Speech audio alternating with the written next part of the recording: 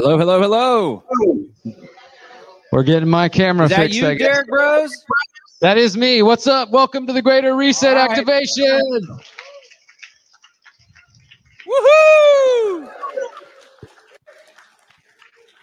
Hey, John, I'll let you take it for a moment. Well, look at how they're set up over here. This is in Buda, Texas, Central Texas. They're out here chilling. You're going to see us here in Ziwa in just a minute. Just want to say thanks to everybody who's coming back. We see some familiar faces. We also see lots of new faces.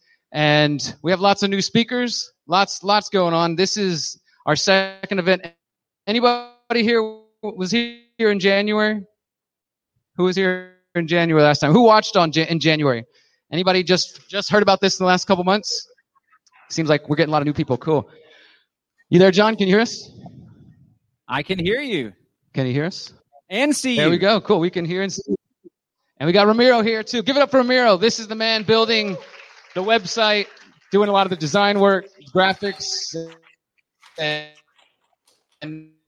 he's got a whole team of people behind. All right. Well, today's the big day, starting it all off. I want to thank Ramiro and Derek and everyone that has helped to make this possible. I also want to shout out the local volunteers and Rita, and we're super excited to have this opportunity to present to the world. This is being live streamed globally, and this time around we managed to get translations for 6 different languages, which I think is really cool. It's most definitely a global movement. It is the Greater Reset. So this is the people's response to the Great Reset, the World Economic Forum's technocratic control agenda. And, you know, the thing is, we're going to talk a little bit about the problem, but really what sets us apart from a lot of other conferences and festivals and content out there is the entire focus is on solutions and activation. That's right. So the first time around, we called it the Greater Reset Activation because, again, it's all about getting activated. This time around, we want to call it the expansion, activation to expansion. Hey, Derek, you want to tell us about the expansion component of this time around?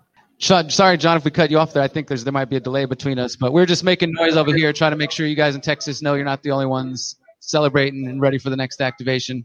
Yeah. Okay. Can you hear me now? Do you want to tell us about the expansion component? Yeah. I'll talk about that. Before I do that, I know Ramiro wanted to share a couple of words.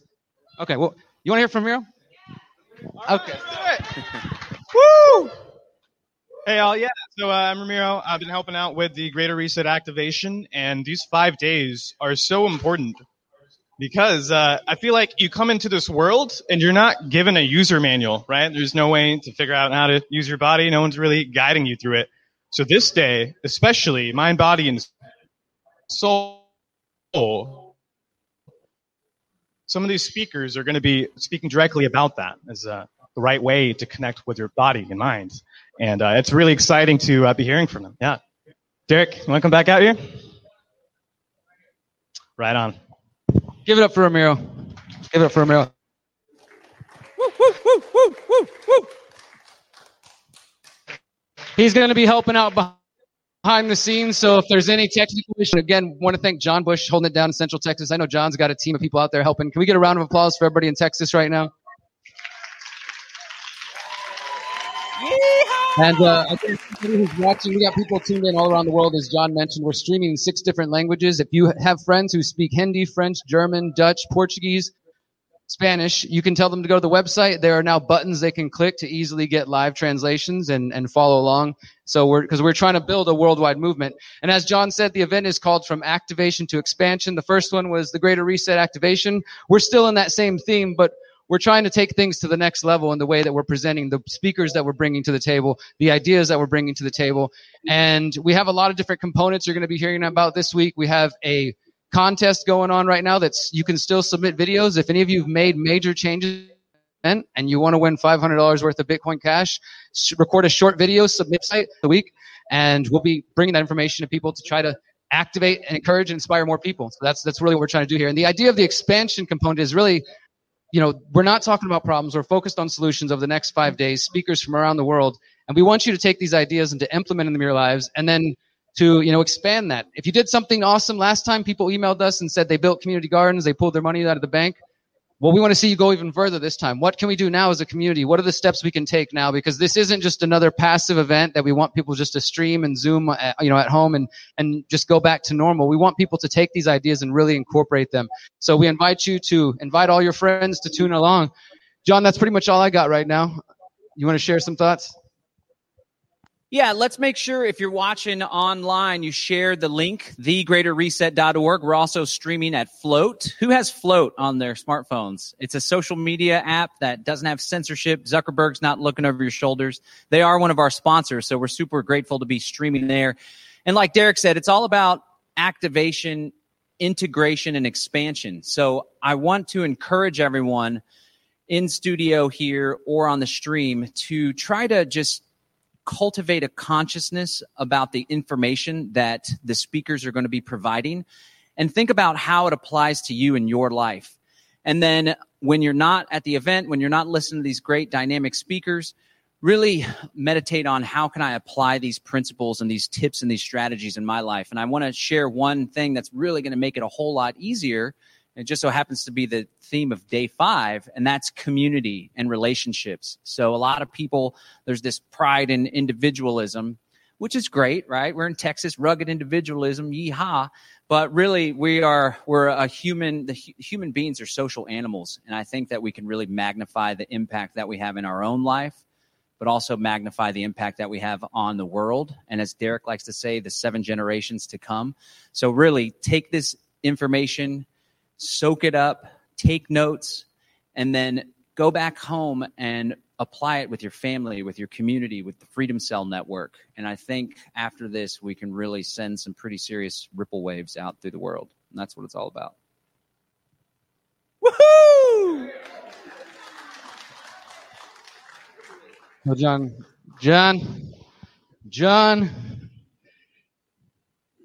we're waiting on our first speaker, Joe. He misunderstood the time change. We know that's probably confused a lot of the people. So he'll be here in just a moment. Should we mention, we already mentioned the People's Reset contest. We have the watch parties going on around the world. If you know people elsewhere who aren't tuned in today just yet, they can go to the website. There is a watch party page there. You can see a map of people all around the world who are organizing watch parties. And John's mentioned this before. The thing about the problem that we're responding to, because we are responding, we are reacting, it's called the Great Reset. You guys are all familiar with that phrase, right? I mean, that's probably why you're here.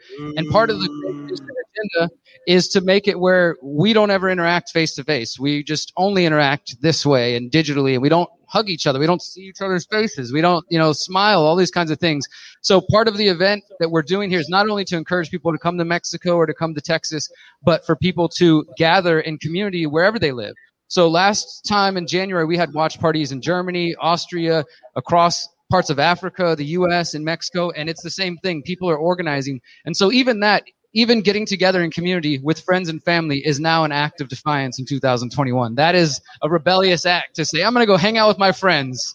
Yeah, give it up for hanging out with friends and not wearing masks and being free. That's a big part of what we're trying to do here is encourage people to come together and share these ideas. So today we are going to be hearing in just a moment from Joe Martino of Collective Evolution.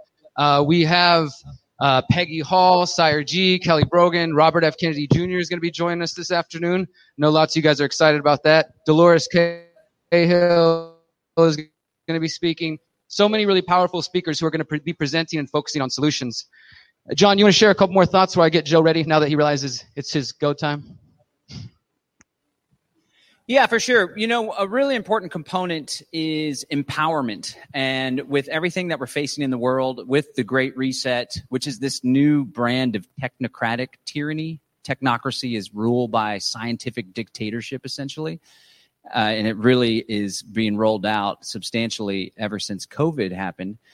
But a lot of people facing that and the traditional tyranny of the income tax and police brutality and the military-industrial complex, not just here in the West, but all over, a lot of people feel completely overwhelmed and powerless. And it's really easy to find ourselves in a state of victimhood. It seems as though we're facing impossible odds, and the enemies of liberty and the cabal, or the powers that wish they were, as people like to call them, they're pretty advanced in their agenda. But I just want to encourage folks not to be trapped in a victim reactionary paradigm and to truly understand that we are powerful, beautiful, free human beings, and we have the capability to not only create a life of our dreams, but collectively to create a better world that we can pass on to future generations.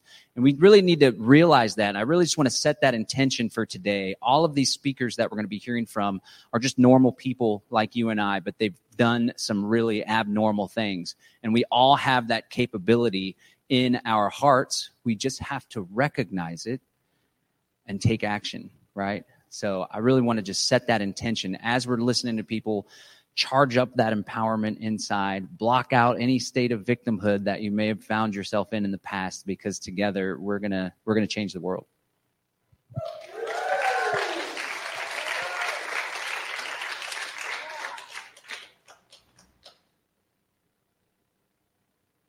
Let's go ahead real quick, if everybody's all right, and take a 60-second break, and we'll get Joe Martino from the Collective Evolution on stage here. Is anybody familiar with Collective Evolution? Read their articles? Even if you're not familiar with the name, you've probably read their work. They've been around for about 10, 11 years now.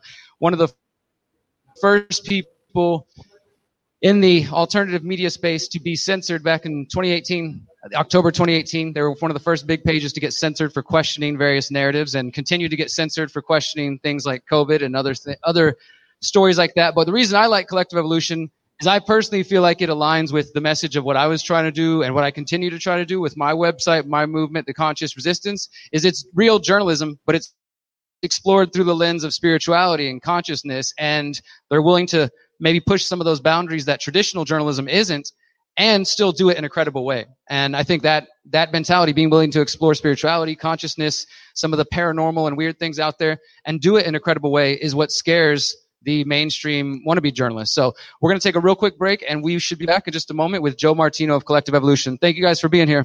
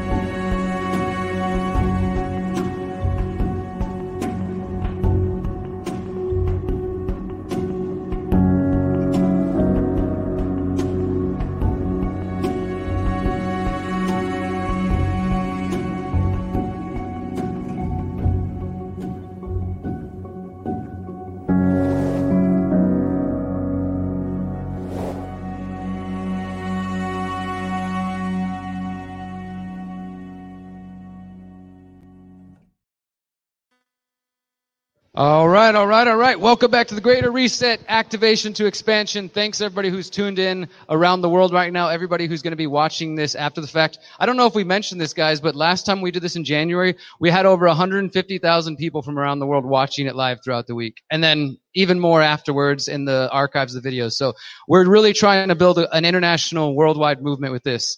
So without further ado, I want to introduce you guys to Joe Martino of the Collective Evolution. If you haven't heard him speak before or heard his ideas, read his ideas, I think you're going to be in for a treat. He's got a lot of amazing things to share. We recently had a powerful conversation. I want to invite you guys to go check that out. But all right, Brother Joe, it's all yours.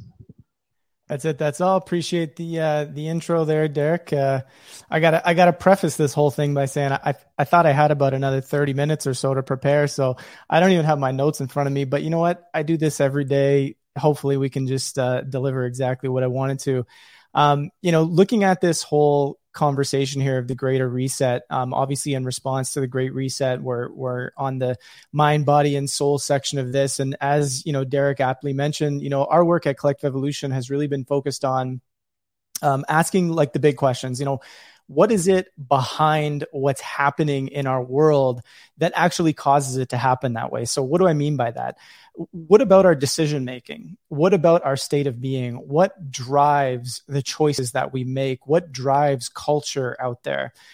These are all big questions that we've been asking since 2009 in doing this work. And what you start to realize is that there are a number of sort of foundational questions that go on in our minds and society that end up building the culture, that ends up building the conversations, that ends up building the decisions we make.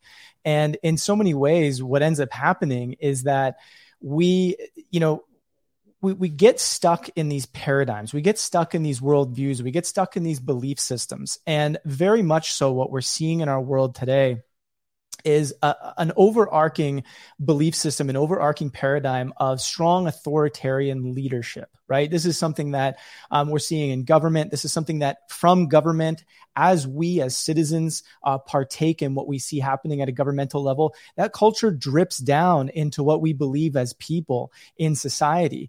And then there are people like, you, me, everybody that's watching this, that are starting to feel, well, hold on a second. I have different ideas. I have a different feeling. I have a different experience of not only what it necessarily means to be human, but also how I might go about doing things in society. And it doesn't necessarily have this aggressive overarching, let's control everything. Let's go to war with everything. Let's try and minimize all risk to the point of surveilling everybody 24/7, around what's going on. These are belief systems, right? And when we look at the agendas that are playing out on our planet per se, which the reality is we can all argue, we can all go and debate what is the agenda, what is actually playing out, what is the intention of what's going on. We can debate that all day long.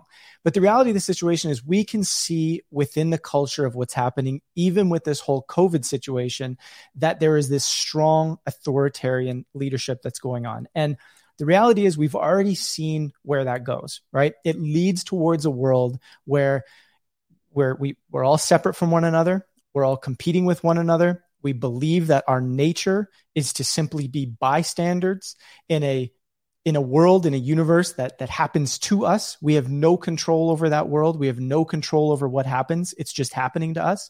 And we're just fighting like animals to survive, right? That is the story that we've been told. And, the more you look into this, the more you start to realize that story isn't necessarily true, that the nature of our reality doesn't necessarily align with that idea.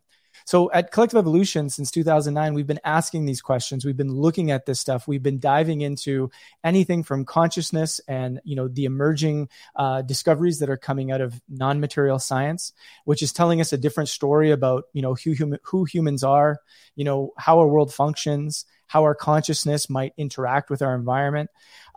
And we also look into, stories that happen in our culture, current events, mainstream events that tell us a lot about how we operate, the decision-making processes that go on, and how culture forms. And if we want to change so much of what's going on in our world, we might not be able to just dive in and just hope everybody's consciousness shifts through, one single event or one single discussion that goes on. We kind of have to get into the nitty-gritty. We have to be able to look at current events. We have to look at where humanity is as a whole, and say, how do we actually change this? How do we make this happen? Because if you're watching this, that the Great Reset is the discussion that's taking place. And you might be able to argue that the Great Reset's plan is by 2030, the world is going to look completely different. You might then say, well, that's 9 years away. 9 years can happen like that. And you can imagine that things are going to incrementally change over and over and over again, up until that 9 years, till we're seeing some of the plans that are set forth by the elite who are essentially designing what our world could look like in the future. And so we have to be able to say, well, we are a little bit short on time, right? In a sense, we do have to become engaged. We do have to be part of what's going on. And so part of that is starting to look at these tough, nitty-gritty conversations that are going on and asking a lot of questions. And one of the key things that we've done here at CE, and this is kind of part of what I wanted to focus on most with this particular talk, because look, there's a million things that we can talk about here. There's a million different directions. Potentially, some things might be a little more important than others, but all of it's part of a greater picture. And I think there's so many different speakers here over these next 5 days, and I think they're all going to be sharing something valuable that's going to add to the discussion. But what I wanted to talk about sort of stems from something that I feel was observed over the last 4 or 5 years that we saw a lot as journalists in this space of, whether it's alternative thinking, whether it's, exploring alternative narratives of what's going on, and seeing that sometimes as we're exploring different ideas around things, we are diving into what we call conspiracy. But in some ways, we might not be having a conversation that can actually be taken seriously by the rest of the collective. Now, what do I mean by that? What I mean by that is we're here. This is the base context that we got to understand. We're playing, in this world right now with 7 billion other people, right? If it's going to be very, very difficult for us as a set of people to branch off into a small little community and go one way, because the reality is what's happening with what everyone else in the mainstream might be doing is, they're making decisions. They're moving towards a world that could inevitably destroy so much of this earth that we share. So we can't just look to go towards a new future just as, an individual pod or small group of people looking to create a specific reality. We kind of have to be able to have these conversations, these advancing conversations in a way that does bridge the gap, that does include everybody. And when I look at so much of what has happened over the last 5 or so years with Trump's presidency and a lot of the conspiracy that was discussed around certain things that went on. We can mention the whole QAnon conversation. And what we started to see was there was a breakdown in communication where we splintered, we divided so deeply as people where, the mainstream extreme went one way and the alternative extreme went another way. And these narratives were battling with each other. And on one side, the mainstream felt that everybody that was questioning the narratives that were going on in the mainstream were absolutely crazy, unhinged conspiracy theorists. And then on the alternative side, we looked at everybody who was in the mainstream side as, sheep that were just going along with whatever the mainstream media said. And that's it. That's all. There was no convergence of ideas. And over the many years that we've been doing this work, we've always discussed this idea that if we are to advance, if we are to bring forth solutions, if we are to point out where there are challenges, where there are problems in our world, we have to be able to do this in a way where we can actually communicate with one another. So I wrote an essay called Conspiriality, Time for a Serious Conversation, which was kind of asking us to ultimately get into a couple of different states of being. And, that is curiosity, a sense of playfulness, and feeling a sense of ease, both in our minds, but in our bodies, right? So what does this mean? If we actually start to look at what chronic stress, what chronic tension, what chronic sort of like polarity hitting at each other, extremes hitting at each other all the times, if we look at what that creates in our bodies, so in our physiology, how that begins to affect our nervous system, which then creates a different state of being in our body, a measurable state of being in our body that starts to affect our prefrontal lobe, which is responsible for all of our executive functioning, which is to say, this is where we can plan. This is where we can think clearly. This is where we can communicate. This is where our playfulness exists. This is where our curiosity comes from. This is where our creativity comes from. This area of our brain that humans have that builds the incredible things that we've created so far, and that is going to need to be active in a big way as we're creating a new world or perhaps a new future. We need to have this online and we need to have this functioning properly. And we might think that, hey, you know what? I feel fantastic all the time. And maybe some of us do. But I think if we're really honest with ourselves and we start asking ourselves the question, how often do I feel tense within my body? How often do I check in during a daily basis and look and say, am I tensing my muscles somewhere? Is my jaw tightened? Is my stomach clenched? Right? Am I doing this with my fists all the time? Right? Am I feeling just almost a constant tension? Do I notice that as I'm reading information or watching a video about something online, do I notice that my reactions can sometimes be almost a little bit aggressive or almost a little bit, I just want to say like just the feeling of tense, right? We're not playful, right? And so I ask us to reflect on this because this can often be an indicator of something that I think is very fair that most of us are experiencing. People that are even in the alternative space, right? Not just say the mainstream people, but people in this space, right? I know I've gone through this myself where things are extremely difficult in our society, right? COVID has represented a moment in time where humanity has been hit with fear over and over and over and over and over again. And what does constant fear do to our body? What does it do then to the way our mind works? What does then that state of being, that state of mind, do to our relationships, do to our decision-making, do to our ability to disseminate and discuss information, to agree on information, right? It affects all of those things down the line. We can all sit here and we can admit that we're living through a time right now where there's a great deal of censorship, that it's extremely difficult to really understand what's going on in our world right now. There's differing perspectives coming from all over the place. One of the biggest things that we're asked at Collective Evolution is, honestly, like, how do I even know what's going on? I don't even know who to believe. This one alternative viewpoint says this one says this one says that. The mainstream says something different. I'm confused. I don't know what is true. I don't know what is going on. And this isn't something that's just happening in sort of the alternative / mainstream space when we're talking about news and information. This is happening in the scientific realm. This is happening all across the board around the world. We are seeing people in different fields of research saying, look, we're having a difficult time coming to any form of synthesis or convergence on ideas. What happens when a collective cannot agree on anything? Right? What are the implications of that?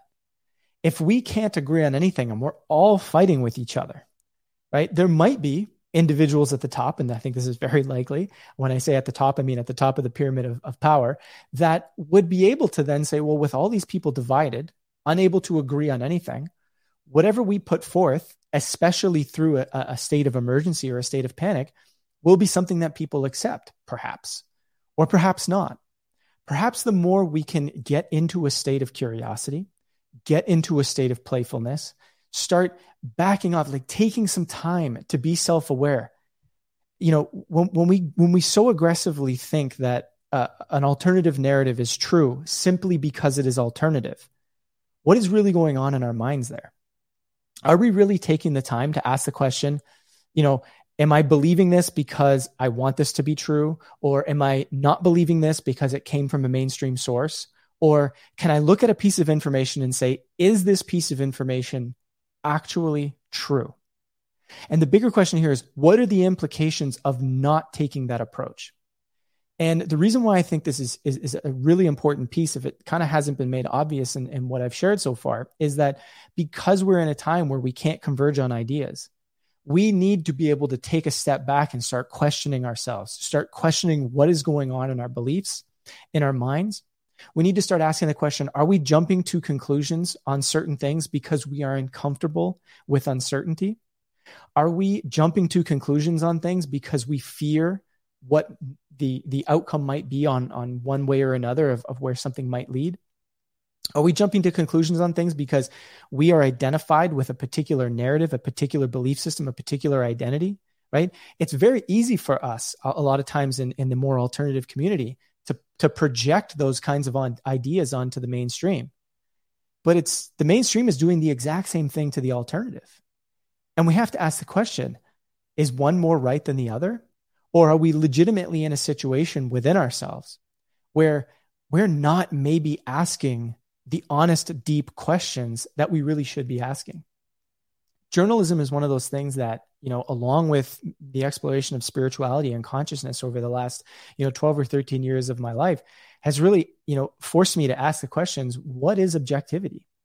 How do we make sense of things as a collective?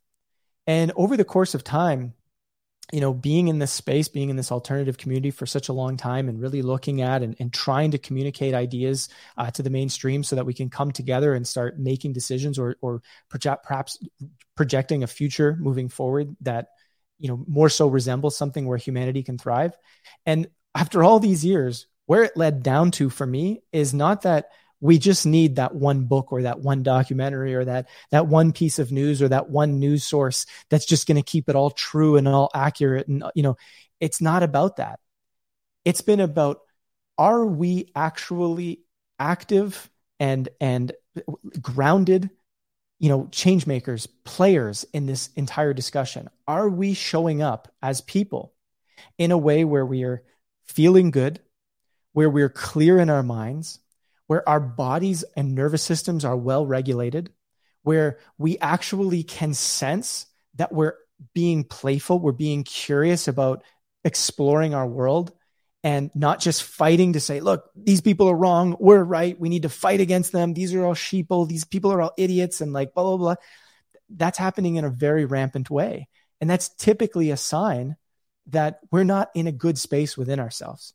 And when we're not in a good space within ourselves, physiologically, our creativity turns off, our ability to communicate turns off, the actual electromagnetic field that comes out of our heart, our physiological heart, starts to push out a measurable field that says to other people, there's tension here, there's dysregulation here, this doesn't necessarily feel good. Like, this is the vibe that we're putting out there. So the question becomes is, before we look outward at all the things that are going on, have we taken a moment to check within and to really say, how is my state of being? How tense is my body? How rigid is my thinking?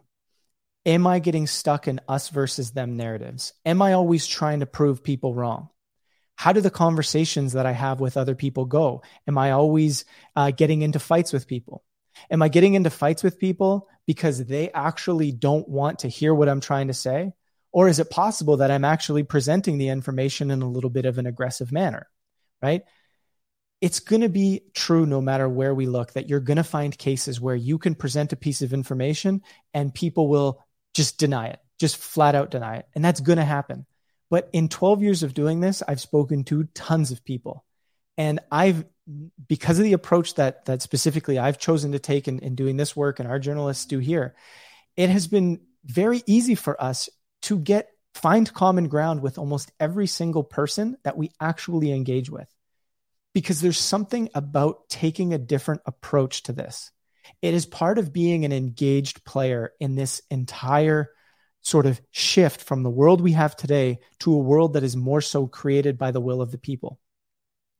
I don't feel, and I could be wrong, but this is my hypothesis, I don't feel that we can move forward as a society and create a more thriving world without actually being in a state within ourselves that represents a different level of being, a different state of being, one that's not driven by the chronic stress, the chronic fight, the chronic us versus them, the chronic judgment that infects so much of our culture today. I think that what we'll start to see happen if we continue to go down that road is the same level of polarity that we're seeing in our world today will be taken into whatever world we try and create. The same level of us versus them or right versus wrong polarity, which is usually subjective, will be taken into whatever world we try and create moving forward. Which means what is really being asked and kind of what our ethos at Collective Evolution is trying to ask, which really, it comes from us just studying what the science has said about how to move forward and what represents a healthy body, what represents a healthy mind, what represents how change happens, how does a mind actually change, right? When we start to look at all these things, we start to recognize that us being in a healthy physiological state is an important part to this entire process. So the solution that I'm trying to present today, and we've done a research study on this. I don't have the link in front of me right now. Perhaps we can somehow put it out there, or you can visit Collective Evolution and I can put out a way to find it. But essentially, we did a research study looking at the way we went about presenting news and information over the last 12 years, focusing on again, the same things I keep repeating: curiosity, playfulness, and ease, right? If we maintain a sense of curiosity, meaning we're asking more questions versus trying to provide conclusive answers. If you're noticing that, a lot of voices are providing, this is absolutely true, this is the conclusive answer of what is going on, I know what's happening, this is what it is. It's probably that person, that voice, has lost the sense of curiosity. It's lost the sense of inquiry that is required to truly start making sense of things as a collective. If we don't make sense of things as a collective, we are not going to move forward. You believing that you have a clear, when I say you, I'm talking about just everybody in general. This is wisdom that I've applied to myself, right? If I ever become too certain of something and I close down my questioning, that's not a good place to be in, right? So what we've tried to do is maintain that curiosity, maintain that sense of playfulness. We have to take things less seriously, right? And I know that the stakes are high right now. We're in a time where it feels like there's a lot of pressure, where it feels like we're running out of time. But if we're not taking moments away from our phones, away from our computers, away from news, away from everything that's going on, and just connecting back with ourselves, connecting with community, taking time to regulate our nervous systems, we are going to become increasingly more and more and more and more tense. You will notice this because you will notice the tension in your body. You will notice yourself getting more tired, more drained, feeling sometimes a little bit foggy or a little bit uncertain, feeling as though there's a sense of, maybe I don't know which direction to take or what's going on. Taking a step back and really taking care of our mind, body, soul, as this sort of segment is really all about for today's topic of the Greater Reset here. Taking that time to do that is just as important as sharing some of the news and information that's out there, as taking some of the on the ground action that needs to be done to create change. We need solutions on this planet right now. We need to talk about them. We need to engage with them. We need to share them.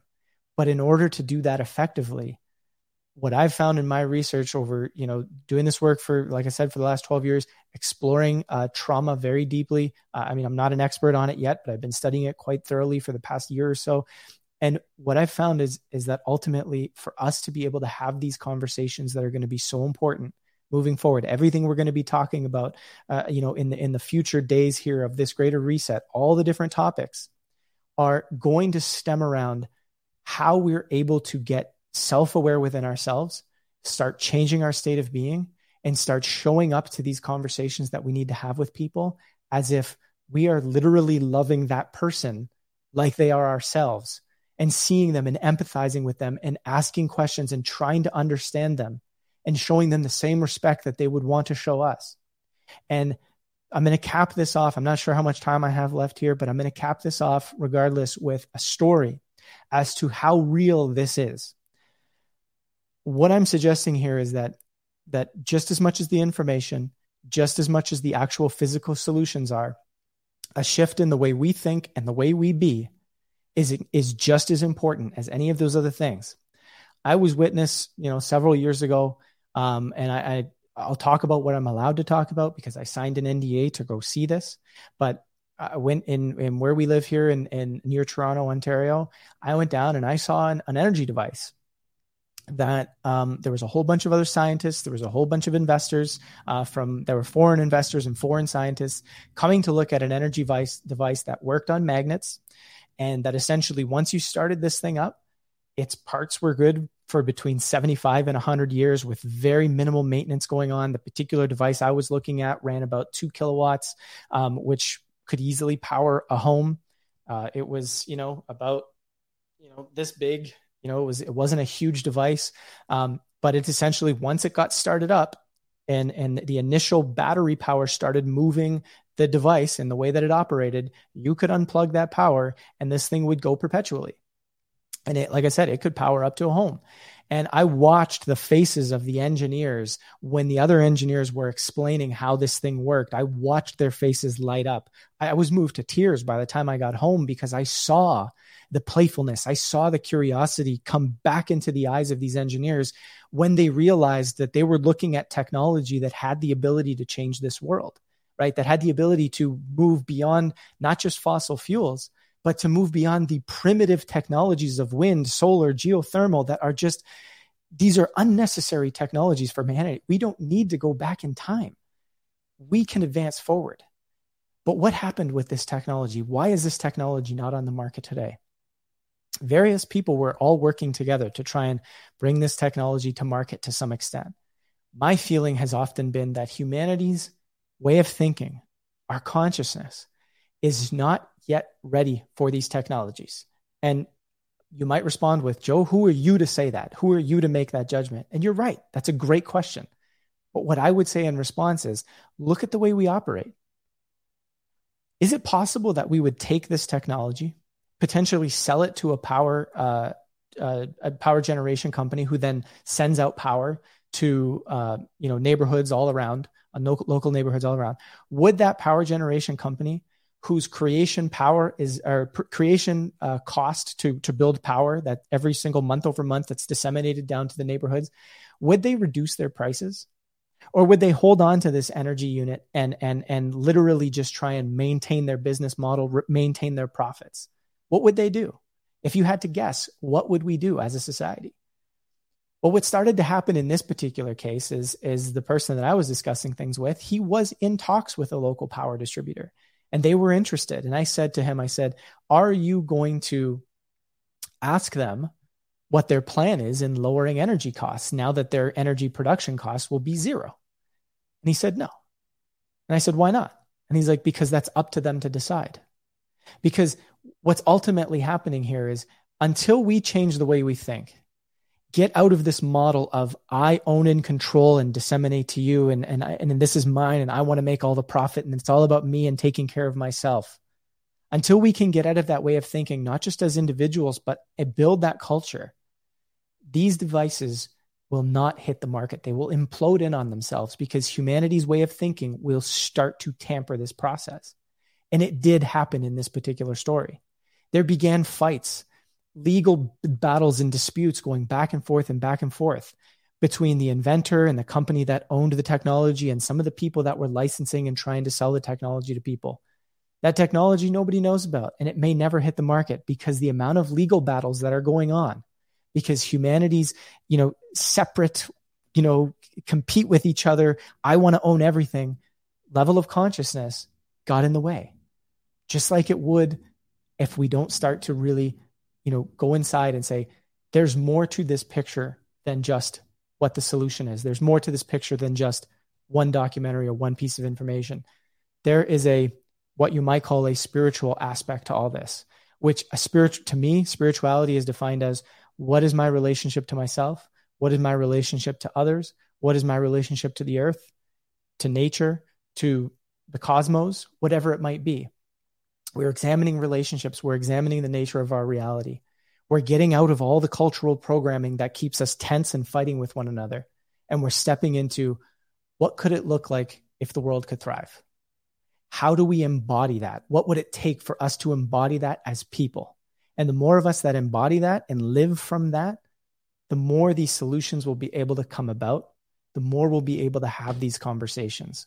So the final cap off, again, I don't know how much time I have. I apologize if I've gone over, but I will just summarize by saying we're in a time where it feels as though censorship is at an extreme height, and that, any sort of dissenting narrative is being censored as fast as humanly possible. The simple question I have is, are we bringing these conversations in a warlike manner where we're saying, look, the alternative is trying to oust the mainstream. We are battling with the mainstream. Or are we trying to take a curious and playful conversation to people in the mainstream and inviting them to look at something differently? Inviting them with open arms, with respect, and with curiosity that says, have you had a look at this? What would it take? How can we have a conversation about this? Versus, if you don't believe what I'm saying, you're a sheep. I really believe this is a huge part of this. And it's only something that we can control. We can't control what other people say. We can't control how other people judge us, but we can control what we say and how we judge other people. And that's pretty much all I wanted to share here. It feels like the right time to say that's it. That's all. Wow. Can you hear the audience in here? They're absolutely loving it. Give it up for Joe. Thank you. Appreciate the responses. Hey, thanks. That was a really great way to start off the week's events. I think you had some very potent things to say that a lot of people need to hear. And we all pride ourselves in being awake, right? But do we ever really fully wake up unless we're sitting underneath the tree and reach nirvana or something? So can you share again how people can find your information and check out your website with us? For sure. You can go to collective-evolution.com, and there you'll find, all of our work. You'll find the different ways you can support us if you want, or sign up to our email list. We just very briefly, we are in the process of releasing a new platform called The Pulse that will take over a lot of our journalism. And if you do sign up to our email list in the coming weeks, you'll find out why we've made that decision, because it was a long, hard thought decision to make some of the changes that we're currently making right now. Well, again, thank you so much for, I think we have a second. Maybe we could take an audience question. Is there anyone that has a quick question? Do you want to come on up here? We're getting ready for the next speaker, and the control room's getting things together there. So let's just take a quick question here from the audience. Come on up. Come on down. You're the next contestant. Whoa. So, hi, I'm Barbara Kramer, and I just wanted to say that I needed this. I needed to hear this. I felt like you were just speaking to me, although we were all here. But I'm like, yes, I needed these tools, because all of us that are really committed to waking up, our communities and our universe, we really have to do it from our heart. And I've been getting that. I've been doing it from this place of just, I'm here. I want to save everybody and wake everybody up. But what I really get is that we've got to be able to reach out an olive branch and meet people where they are. And I just thank you, because so it wasn't really a question, but it was just like, wow, what a great way to begin this. So thank you. Thanks, John. Thank you so much.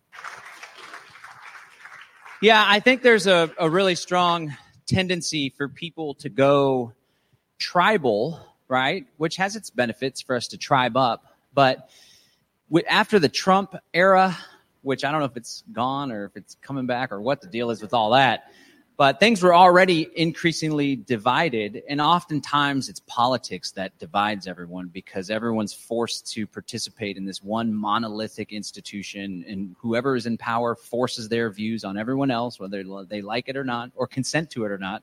I certainly don't consent to be governed by this nasty, nasty empire. And everyone's all charged up and amped up. And then Trump came along, and it just totally took it to another level. And then COVID came along, and for some reason, in this crazy crisis, whether it's manufactured or organic, people have different views. Even people within our community are like, what do you mean the virus? There's no virus. You're Dr. Andrew Kaufman. And it's like, okay, yeah, I interviewed Dr. Andrew Kaufman. I still got really had this chest tightness thing. It all went away when I nebulized with colloidal silver, however.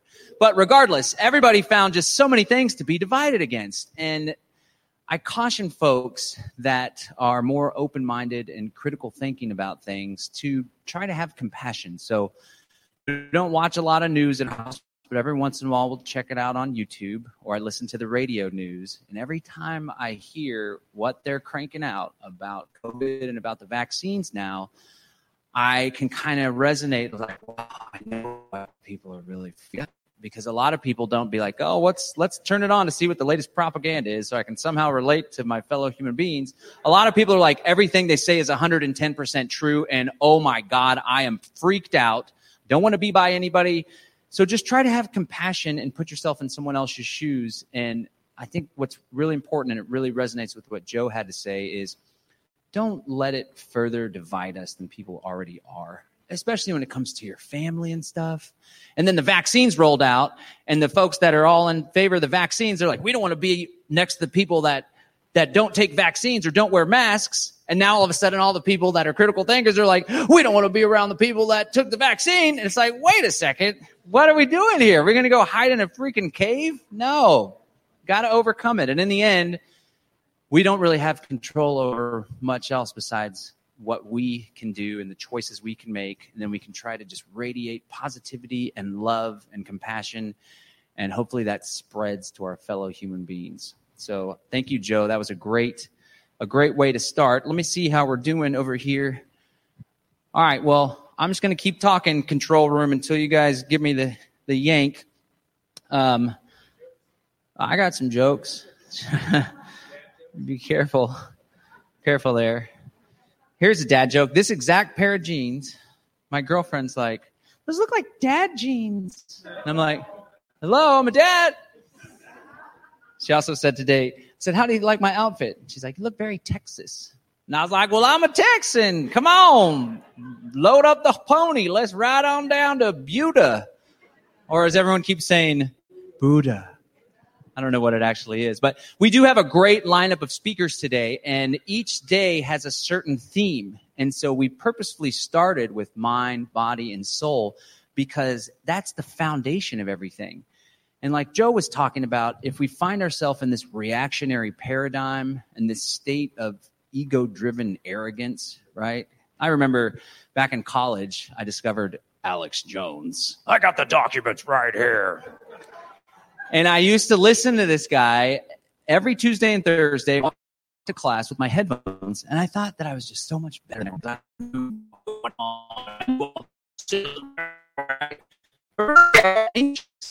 and irritable. And my high school buddies were like, we don't want to hang out with you, dude. You're kind of cramping our style a little bit. Let it go. We're trying to drink a beer. We don't want to hear about Building 7 again. Right? So, we want to be fair, right? But we don't want to damage our relationships. We still want to be able to connect with other human beings. If we're trapped in this arrogant state of being awake, now it's like woke. Wait, I don't know awake, but I don't know. Then it's going to be even harder to relate to people because we are activists. And we are, I hope everyone's on a mission. They're on the same mission as me to create better love and like uniting it together, right? But if you're walking around with your head in the clouds and everyone's a sheeple and COVIDiot, that was another thing, was like, COVIDiot, is that my side or their side?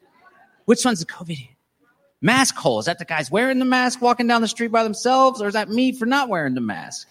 I don't know. I don't know. Maybe we're all just a bunch of jerks. I don't know.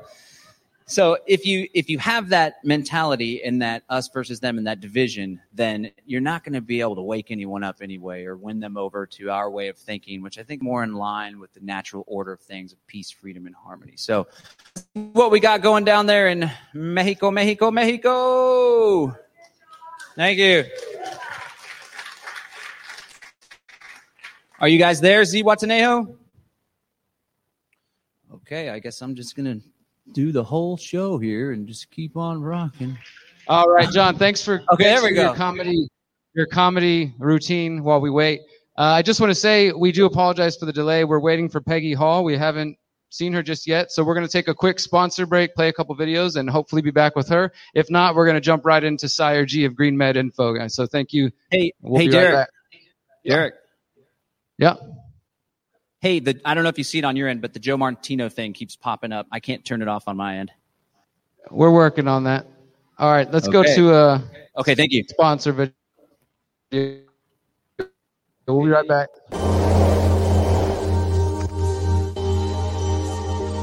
We'd like to send a special thanks to Innoscale. With over 15 years of experience in data management and hosting, Innoscale delivers innovative and reliable cloud hosting and cloud servers for your personal or business needs. Here at The Greater Reset, we trusted Innoscale with the hosting of our site, and they helped us to handle over 150,000 visits during our last stream. No matter how big or small, you can trust Innoscale with your hosting needs. More information at innoscale.net.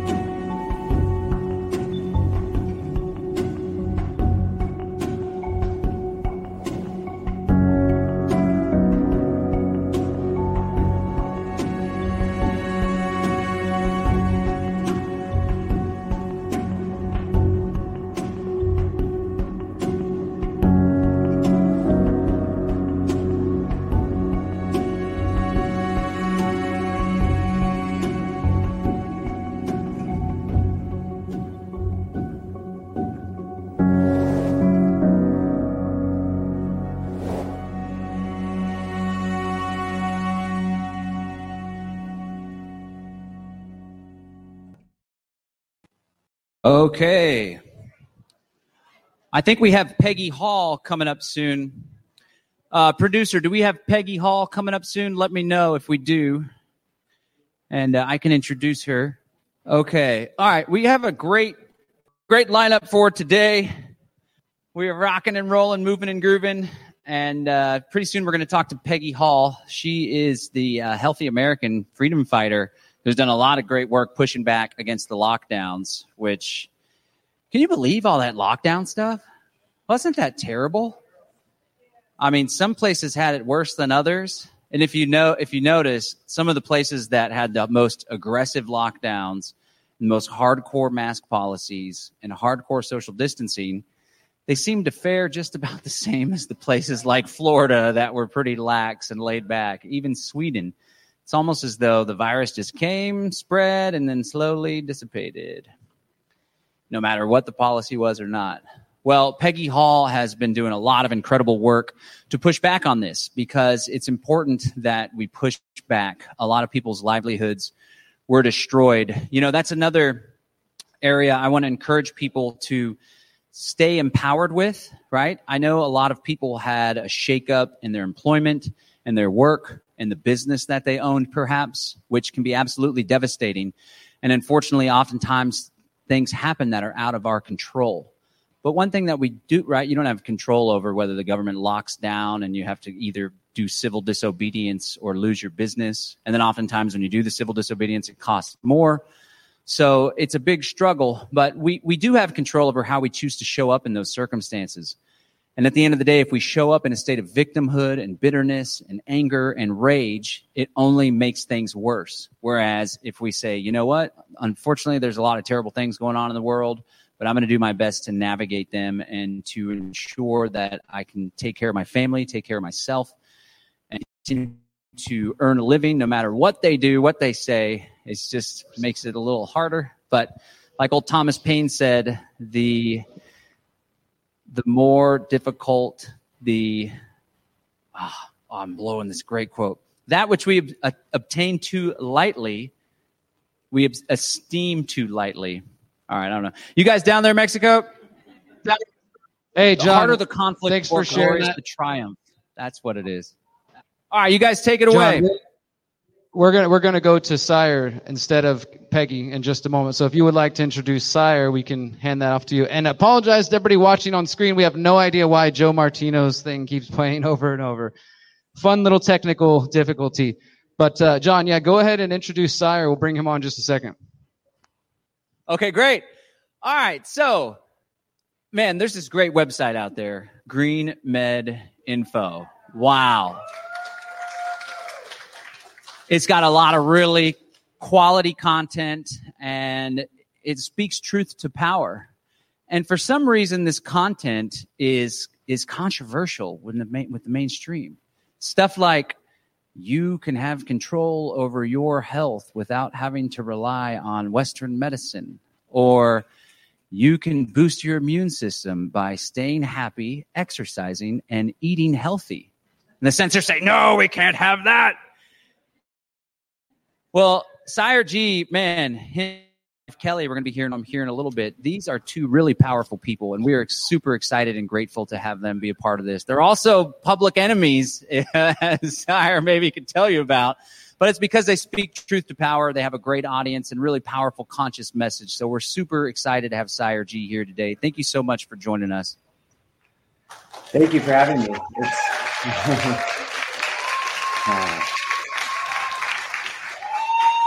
Wow, thank you. I wish I could be there, but this is a great opportunity and honor to connect virtually. So, okay, well, this is, we're all in this together. I do feel really connected to your community, particularly. I know John and I had an interview discussion recently, and it's just so exciting, that we are focused on solutions. And I think many of us went through, our own version of a dark night of the soul with what's transpired over the past year. And collectively, it's still happening. It's accelerating. So, for me, it's really brought me back, if you will, to my existentialism roots, which preceded me actually studying existentialism in college. It's just that I was pretty much born a rather sickly, rather isolated, depressed individual. And so much of my story was really about recovering just this vitality, which, often eludes us. Even now, obviously, it's difficult to maintain. But one of the things that has really come up strongly for me, and I think a lot of you out there in this window, is that just maintaining our health is a radical act of, if you will, protest in a way that, rallies and the various ways that we traditionally solicit, entitlements in society. It's a different type of activism. And the Greater Reset is really a great example of that. There's just this sense that we are all taking real responsibility for our health and our well-being. And it's not reducible down to just having, a really perfect, carcass, sort of meat suit. It's actually going much deeper now for most of us. So, I'm really happy to say that for me, I'm actually, I think, feeling better now and in better health, both physically and spiritually than I have, since I came into this plane. And I can thank the transformative aspects of the past year and a half. And colleagues like yourself and the people that are part of this event, many of you have learned ways to take this as an opportunity. So for me, the Green Men Info story is very interesting because it has its own karma. I just kind of watch Green Men Info like any of you who know it. It doesn't even really feel like it's me anymore. It's just got this certain mission in the world, and it's irritating to the powers that be. And, they want to snuff it out and they want to, use the traditional approaches of taking the founder and smearing him in mud and trying to attack him or delete him. And, they've accomplished quite a lot in the sense that, in just past few months, the million something fans on the various social media platforms completely gone. So there's been a sort of decapitation event. But for me, it's actually affirmation that I'm ready to surrender to, a new path, because social media provided such power, right? It provided such connectivity initially before we knew it was weaponizable. And that's actually truly, a term that we can use now. It's a weapons grade technology. So now, here we are, we're seeing that it's, all the memories. Like, I still have Facebook, right? Like, I have my own Facebook account. They've taken away a lot of the pages, but, I have memories of when, my daughter was like 1, on there. And so, we had this moment, which was actually right around the time that Green Men Info started to really explode. It wasn't so much that there were a bunch of abstracts sitting there on a website. It was really the reporting on it and social media that gave it this exponential reach. So, now I'm seeing that we're all in this transition. And for me, the quote, decapitation of all these conventional big tech platforms. Even like Linktree wouldn't let me link to my own website on an article about vaccine harm because it was an unsafe site.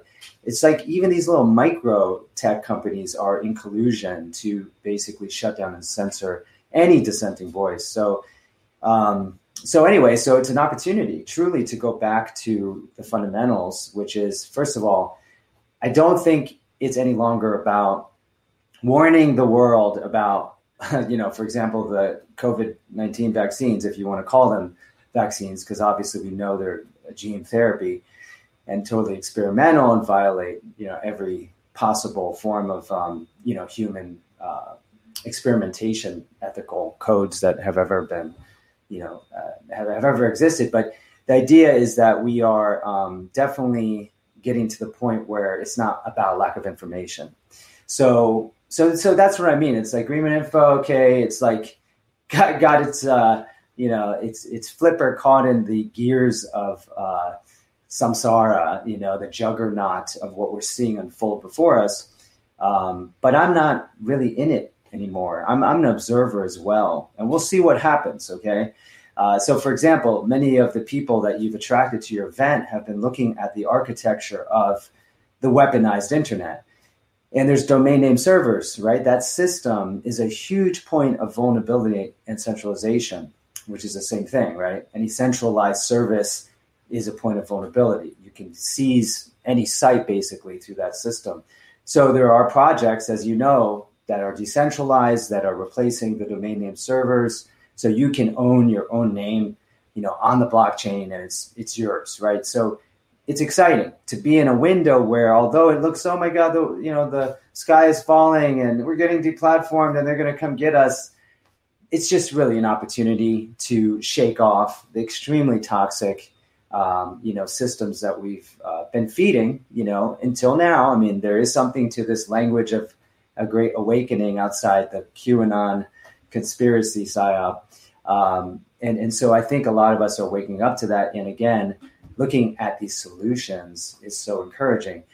So for me, one of the things I wanted to talk about today was really about the importance of ecstatic practice.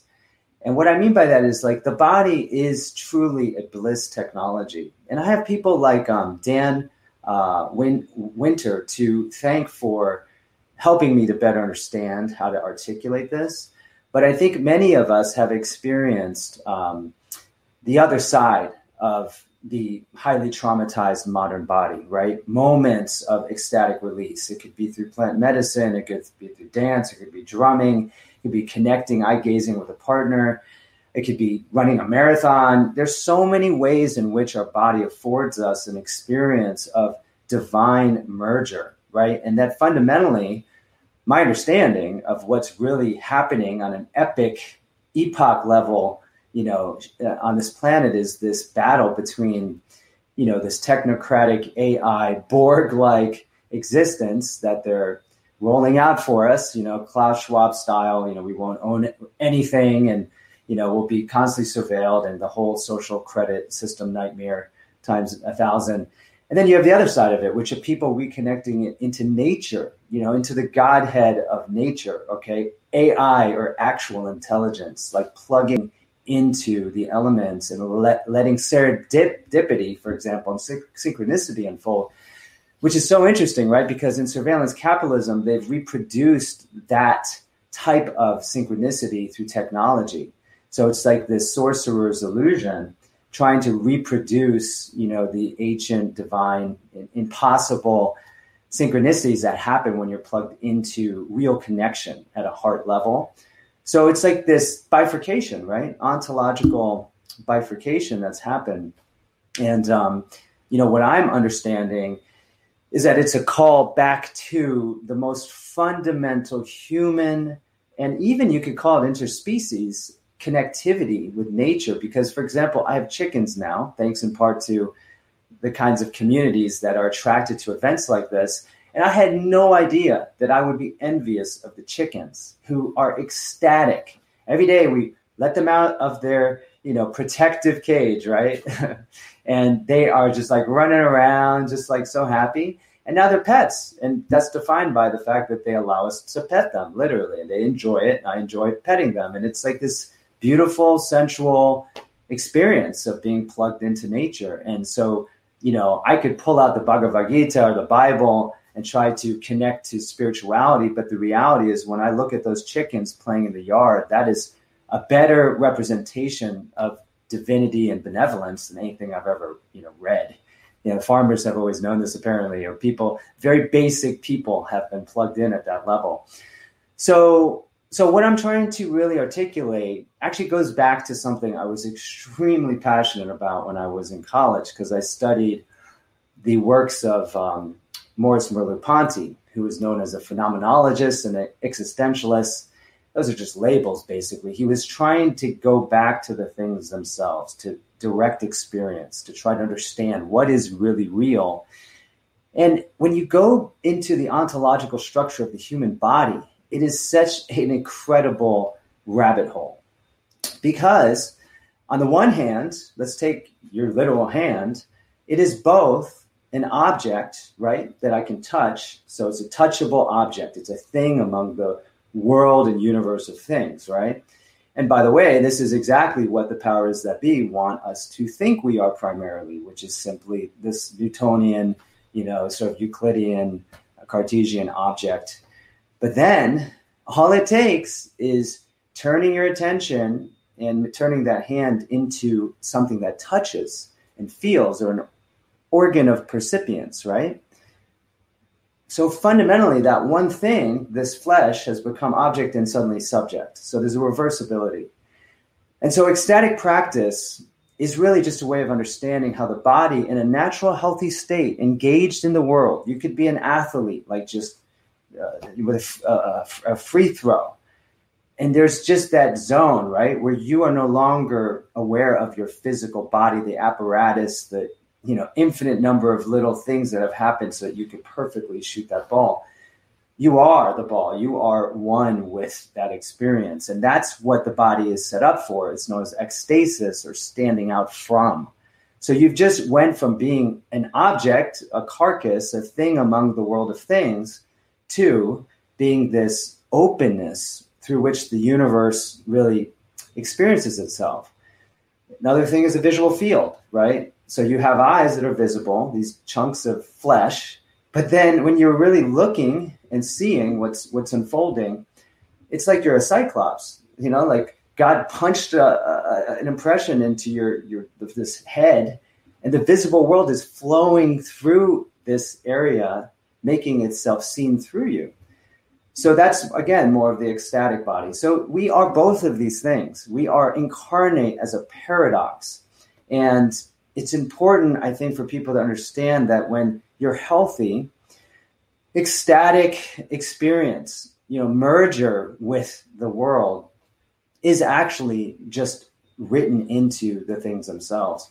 And what happens is when we are sick, or when we are not thriving, maybe we have arthritis, your focus is on this body, right? And what's wrong with it, and all the victim stories and emotional baggage that comes with feeling limited by the surfaces of who you are, right? And this is the agenda that has literally crystallized out around the world, right? The greatest sorcerer's trick ever devised was for us to see each other as simply vectors of possible infection and morbidity and lethality. That we would objectify one another in this way is the panopticon. We don't need some massive global technological surveillance grid to self-objectify with or other objectify with. We're doing it ourselves because we have consumed the deadly poison, the ideological poison of, germ theory, classical germ theory, that we are simply, again, vectors of lethality based on the limitations of this flesh suits that we wear. So this is interesting because that's what Italian philosopher Giorgio Agamben, who spoke up about the totalitarian takeover happening in the name of COVID-19 and the states of exception that sovereign states made to declare these emergencies, right? He basically was pointing out that we were reducing ourselves back into an animal state. And that animal state has a limbic correlate, there's a fight or flight upregulation, and we start to collapse in as these body objects. So when you're connecting, and again, when you're using technologies, it could be drumming, it could be dancing, it could be eating food, it could be farming, it could be massaging. This is when we transcend ourselves, becoming, if you will, intersubjective, or experiencing that divine connection, which links us all together. So for me, in this window has been very stressful because I identified as an activist, right?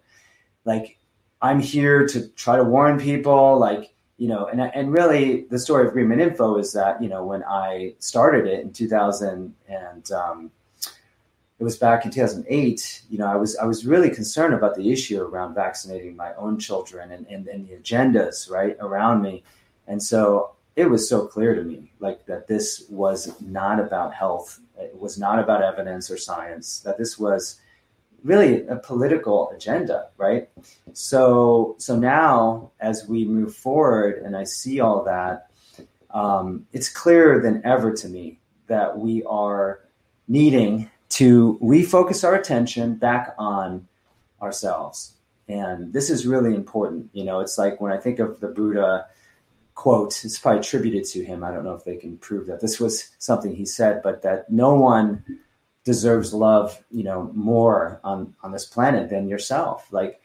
And that's where we are coming back to, right? Is that the powers that be would like nothing more than to energize the dialectics between us. Let's take as an example this recent discussion around the vaccinated adversely affecting the unvaccinated.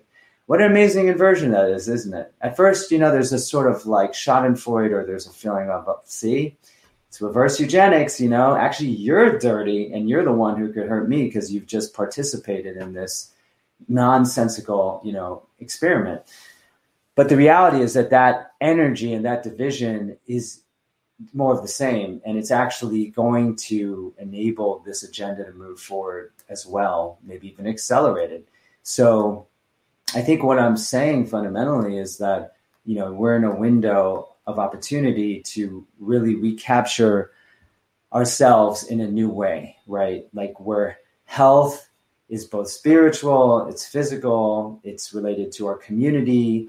It has to do with healing our ancestral lineage, because when you really get into the traumas that have been installed into you and me from previous generations, from the massive blood sacrifices of millions of people that died during these wars that were architected, of course, by some of the same powers and families that are still architecting this takeover, then it's about really clearing that karma once and for all, because there's a lot of hatred installed within us.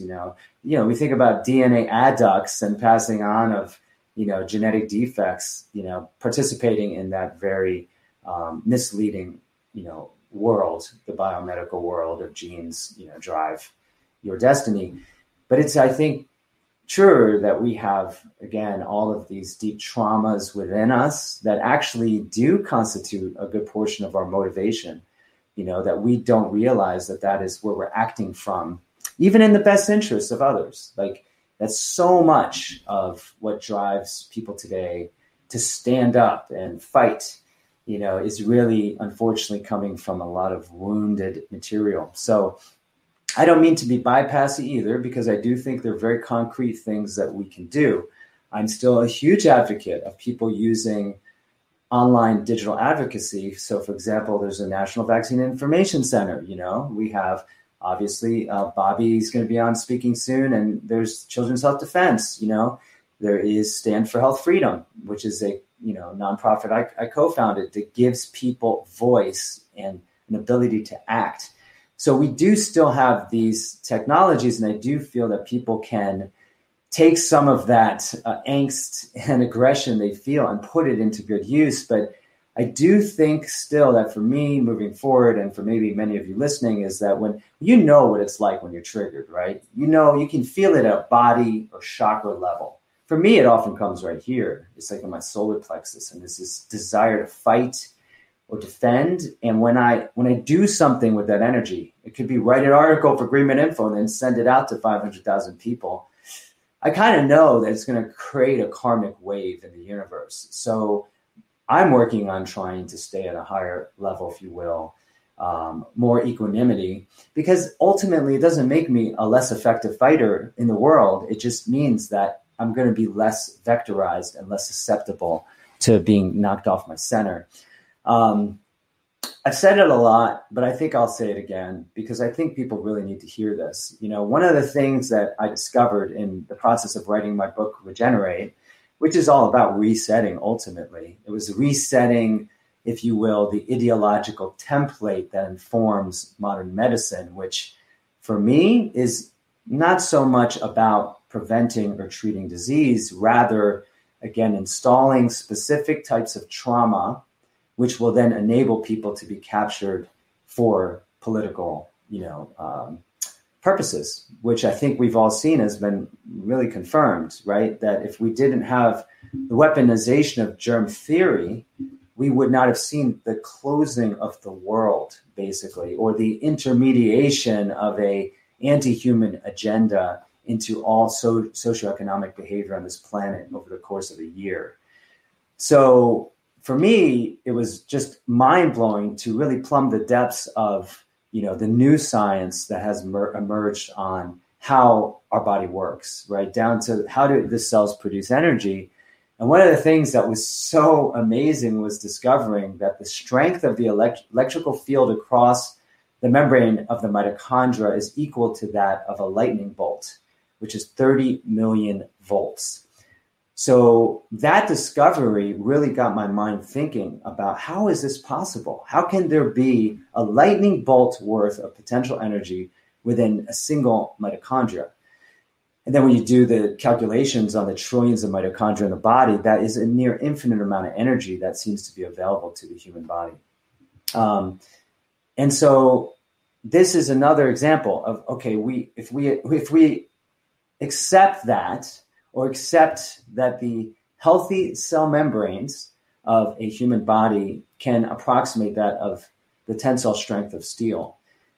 And then we juxtapose that to, again, what is the dominant form of Kool-Aid that the whole planet has consumed now for over a year, which is that a viral particle, submicroscopic, quantum or electron level resolution, discernible particle from Wuhan, China, just traveled around the world and killed all these people without any evidence that that's actually happened, because PCR tests don't identify replication-competent viruses, obviously. Everyone on the planet knows that by now. So they managed to take the world over with this sorcerer's trick, shifting agency away from a body that has literally miraculous power and strength into this vision of this invisible thing that somehow the CDC or some person in a white coat or hazmat suit is going to tell us, is going to threaten us. Like this is, it's like Middle Ages. I mean, I've been gaslit from the moment this happened, as I know a lot of you have. So that's why it's so important that we focus in again on the infinite power that is available to the body. And this is based on very well vetted science, biophysics, is that we are only just beginning to understand what a water molecule is, and in my book in chapter 3, I talk about water cavitation, the fact that an exotic water bubble induced either mechanically through a propeller on a ship, an acoustical wave, a laser, can induce a steam bubble that has temperatures that are the same as the surface of the sun. We're made of water. We have ultrasound capability in our own mouth. Like we could theoretically induce these micro cavitation events in our own body. So, I mean, the implications of this are just next level. Not to mention the fact that water cavitation would produce infinite clean energy as well as rare earth elements through what are basically water cavitation can cause de novo synthesis of the entire periodic chart. If you want to look this up, go check out Mark Leclerc from Nanospire. It's an amazing story. It's just will blow your mind. But that's what I'm saying is like we are so on the precipice of the disclosure around what not only our bodies are capable of, which is infinitely greater than what even I conceived before writing this book, is that, I knew our body could cure itself from anything, cancer included, right? But I didn't understand that we could transduce energy and information from the quantum vacuum, and that we don't even technically need to eat, because there are examples of this in the yogi traditions and breatharians. That's amazing. Even if I'm not capable of it, and it takes lifetimes of practice to attain that state, if one human being can do it for a microsecond, it means it's possible. So relative to what they're saying, which is we are so weak that we have to cower in our homes at the prospect of a non-lethal, basically, vector, which no one can seem to isolate, that it just blows your mind, doesn't it? So again, that aside, because again, talking about that is what gets people like me in all this trouble, right? They want to deplatform you and delete you from the internet for even asking the question or raising a question on this topic. The focus should be back to where you're really at here at the Greater Reset, which is encouraging the development of these communities, these connections, like the people who share our values. And I'm a huge advocate of the movement to decentralize the internet. To me, that is so encouraging, and it was latent within the concept of Bitcoin. And now we're seeing projects like Cordal, and there are many others I'm sure out there too that are attempting to disintermediate the conventional power structure from our ability to connect and to share value. And that is so revolutionary and so encouraging that that's the energy we need to bring in and anchor versus obviously all the other things we could be thinking about. It's not to deny those realities, but to be anchored and to prioritize the things that truly inspire us and that we know will be possible if we continue to, hold that vision. So again, super excited about the Greater Reset and really happy we're able to participate. Like I said, I know for me, this opportunity that has arisen after being deplatformed is to go back into working on myself, because I know that that's the best way that I can truly show up in the world for others, including those closest to me, my own daughters. To me, that's like such a huge opportunity. So I'm excited. Like I said, I've got chickens who are constantly communicating to me the I thou gaze that few humans seem to be able to reflect to me, including myself. It's not easy to reflect God to someone else, right? We're looking at each other like it's and things all day.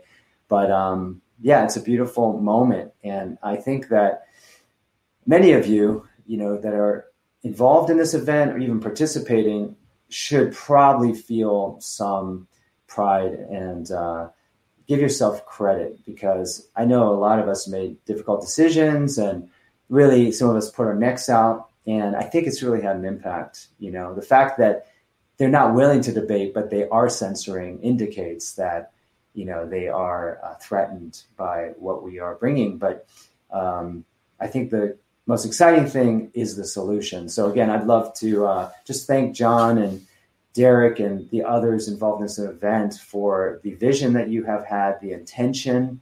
And Kelly and I, it makes us feel so much better being in the world with people such as yourself. So thanks again for the opportunity to participate.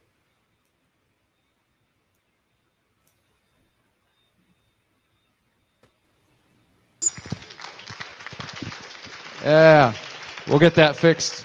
Sire, I hope you can hear the applause out here in Mexico. Make some noise for Sire G and GreenMed Info.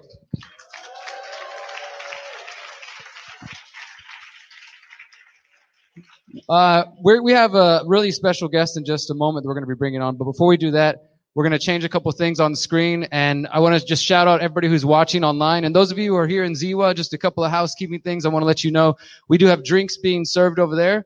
There's also a menu. If you're on the Telegram group for Ziwa, we just posted the menu. It's from Entrazanka's restaurant down the block.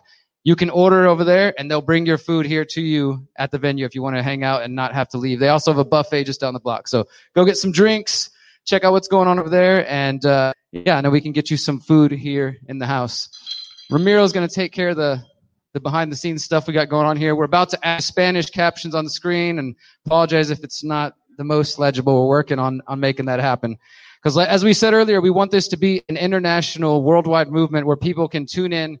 I've been doing this for 11 years now, and I've written a few books and done some different things, documentaries. But this last year that I've been living in Mexico, I realized, wow, most of my work is only in English. And I keep meeting all these amazing Spanish speakers, and I've, met some German truthers and some Dutch truthers and people, there's our German truth right here. Shout out to Peter.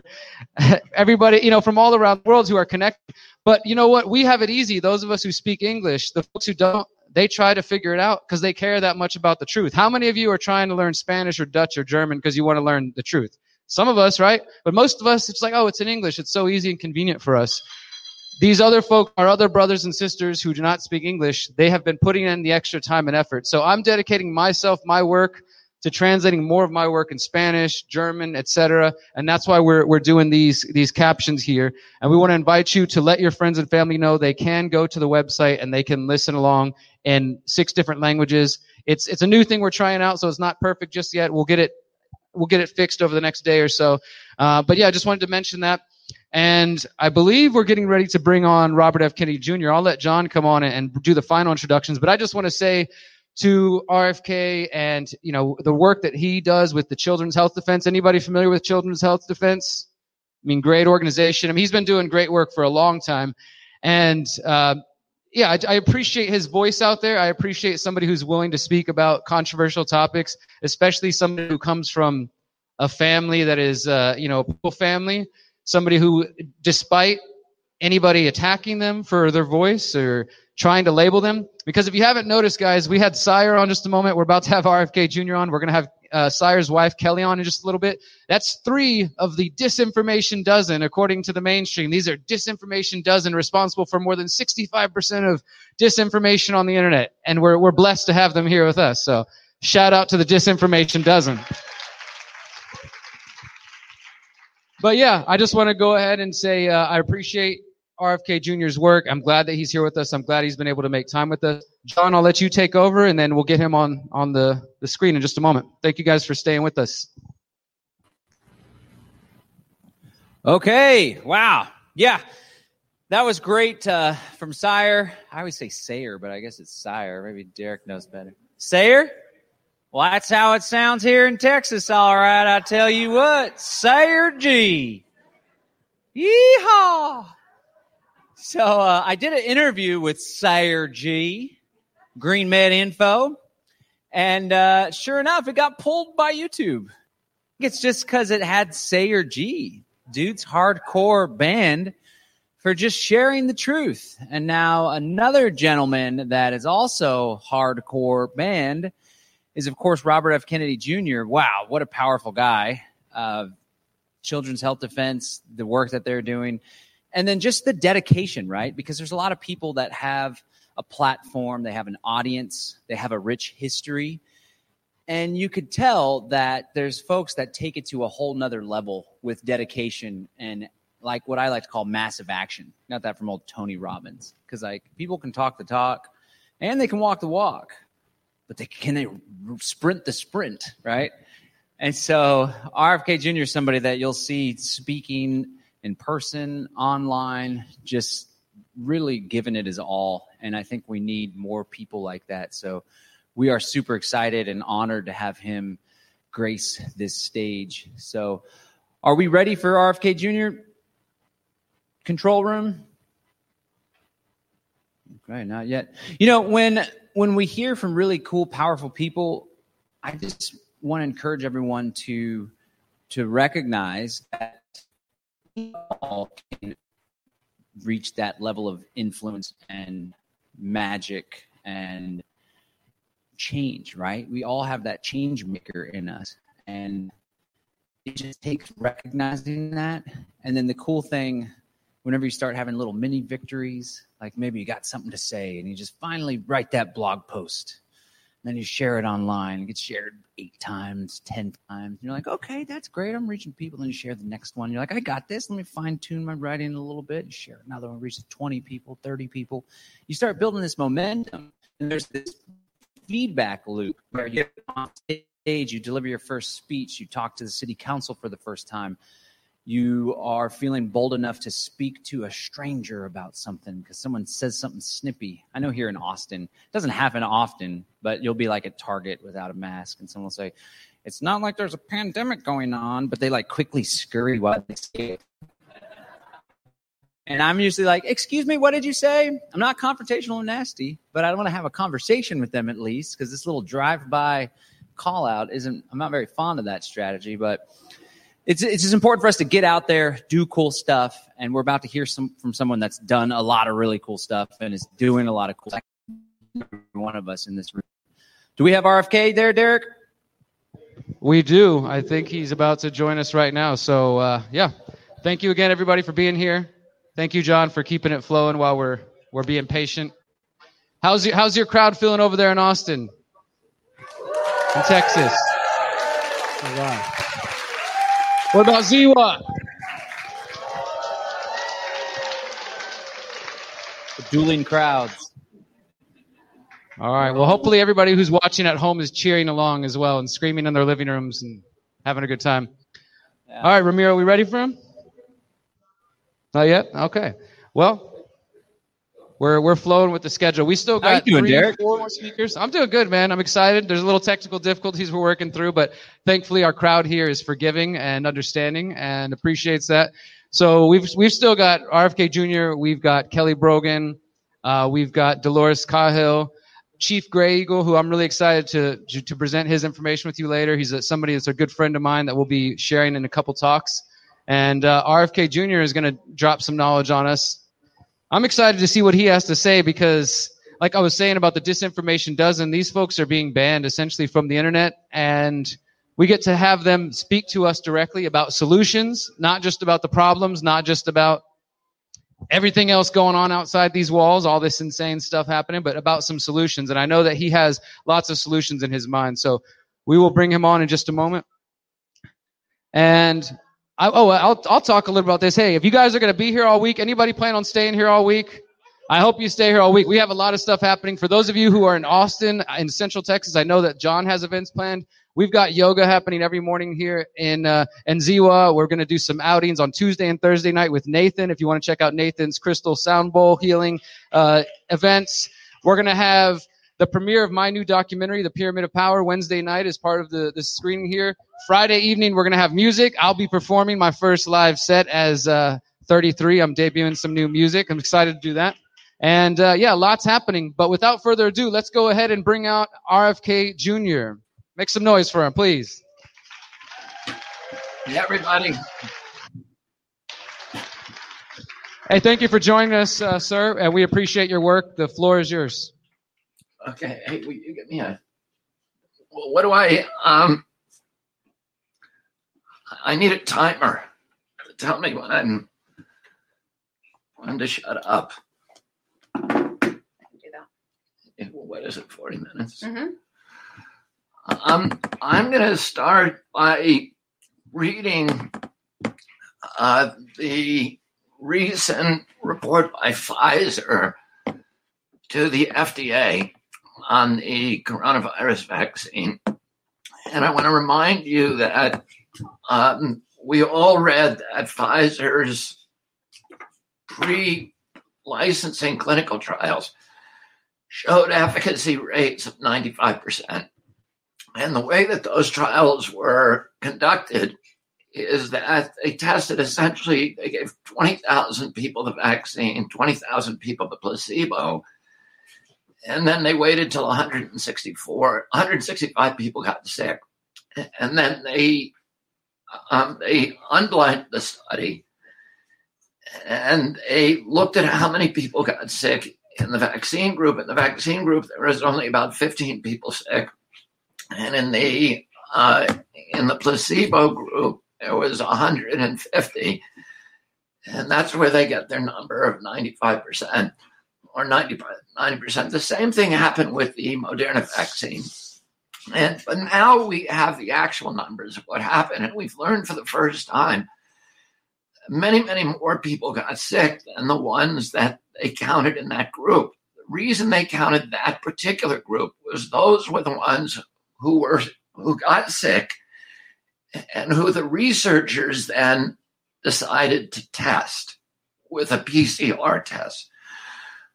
Really around 3,400 people became sick with diseases with symptoms that the researchers suspected were COVID-19.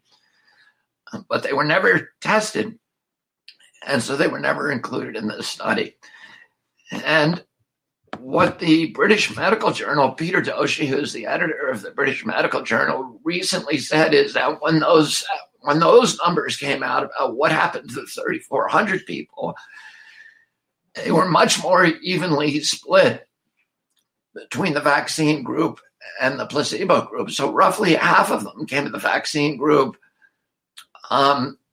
a little, slightly more than half came from the vaccine group or from the placebo group. And the difference was really about 19% if you cast it in the best light possible. Oh, what the British Medical Journal says is that if you cast in the best light possible the clinical trials from Pfizer, and I'm going to read you the actual numbers in a second, in its best light, that the Pfizer vaccine has about a 19% efficacy, not a 95%, a 19%. And that's relevant because all of us who are trying to help make decisions for our grandparents, our parents, for elderly people, and even for our children, it's a very, very different calculation if the prophylaxis has a 19% efficacy versus having a 95% efficacy. And so Pfizer really deprived us by not telling us the truth in those early studies. They were able to pump up their stock value, and they were able to get these approvals and get the press all excited about this vaccine, but they were depriving the public of informed consent, of the information that is needed to make an informed choice. So this is the document that they submitted to Pfizer. This is the summary of what actually happened. And here's the summary. This may surprise you. This is a quotation. That's why I'm reading it, because I don't want to get this wrong. Among 3,410 total cases of suspected but unconfirmed COVID-19, by unconfirmed, they mean those were not the ones they gave PCR tests to. And what I'm going to stop for a second and tell you what Peter Doshi, the associate editor of the British Medical Journal, says, is that there was a bias by the researchers who saw COVID. If they saw COVID immediately after the vaccine, they didn't know whether the vaccine was the placebo or the real vaccine, but if they saw an immediate reaction where somebody immediately got sick from COVID, they wrote that off as a vaccine reaction. They treated the person with Tylenol or aspirin or whatever, and they didn't count it. And they didn't give them a PCR test. So they were exercising a researcher bias. Remember, the researchers worked for Pfizer, and they were reactive. They worked for the National Institute of Allergic and Infectious Disease, which had a stake, which has a 50% ownership stake in the vaccine. And so there's a bias by all of the researchers to try to get approval. And so they only gave PCR tests to the ones that it appears that they thought would confirm the desired outcome, support the desired outcome for this study. So I'm going to start reading again, quote, among 3,410 total cases of suspected but unconfirmed COVID-19 in the overall history study population, 1,594 occurred in the vaccine group. So out of 3,400, 1,600 occurred in the vaccine group, and 1,816, so that's essentially 1,800 occurred in the placebo group. So you had 1,600 in the vaccine group, 1,800 in the placebo group, and that's where the British Medical Journal got the 19% efficacy. Listen to this. Suspected COVID-19 cases that occurred within 7 days after any vaccination were 409 in the vaccine group and 287 in the placebo group. So the vaccine group had about almost 40% more cases of COVID within 7 days than the people who got the placebo. In other words, the vaccine was increasing the risk by 40% of getting COVID within 7 days of getting the vaccine. And the the significant that result, by the way, is supported and fortified by what we've seen in real life, which is that immediately after widespread vaccination by these two mRNA vaccines, you see a tremendous number of people getting COVID and a lot of them dying. You actually see in virtually every country where there's been widespread vaccination, within 2 weeks after the vaccine program begins, you see a giant spike in deaths. And then the spike comes down and the immunity from the vaccine kicks in, and you see people then who are protected, who appear to be protected. Many, many people are dying within 2 weeks of getting the vaccine. And what the supposition is that the vaccine in the first 2 weeks weakens your immune system and makes you more susceptible to the disease. And that's what Harvey Risch, in the interview that I did with him, who is the Yale epidemiologist and probably one of the world's top 5 experts on the structure of clinical trials, that's what he suggested. It says, overall, though, these data do not raise concern about the protocol-specified reporting of suspected but unconfirmed COVID-19 cases could have masked significant adverse events that would have not otherwise been protected. So what they're saying is, don't worry about this. And what they did is they took those 409 reactions and the 287 reactions in the placebo group, and they removed them from the study, so they did not count them.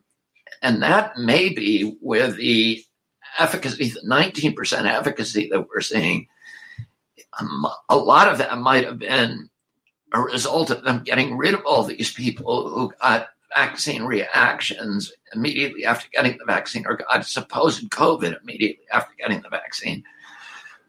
This is something we need to worry about. We really don't know the numbers. We do not know the efficacy for this vaccine. And we have to say, based upon the evidence, that it has been deliberately obscured. It has been purposely kept from us. We're not being treated with the honesty that we need.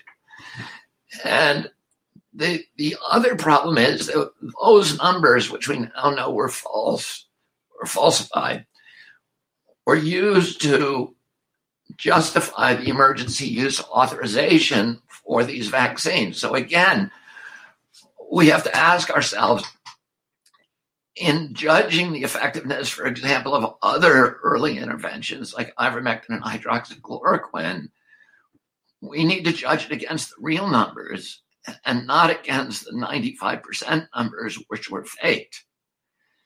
And then the other problem is, because those falsifications were used to get emergency use authorizations, we're really, really reliant on the surveillance, the post-licensing surveillance system, the vaccine adverse event reporting system, VAERS, in order to be able to understand the real risk of these vaccines. The clinical trials at this point were so badly bungled that they tell us very little about vaccine safety.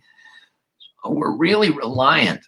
And this is what the regulators told us. They said, if we made a mistake by rushing these trials, and we will see it post-licensing, we're giving this to millions of people, and if there are many, many injuries, we will see those immediately, and we will be able to make adjustments, make course corrections, shift to a different vaccine, etc. And the problem is that the surveillance system is completely dysfunctional.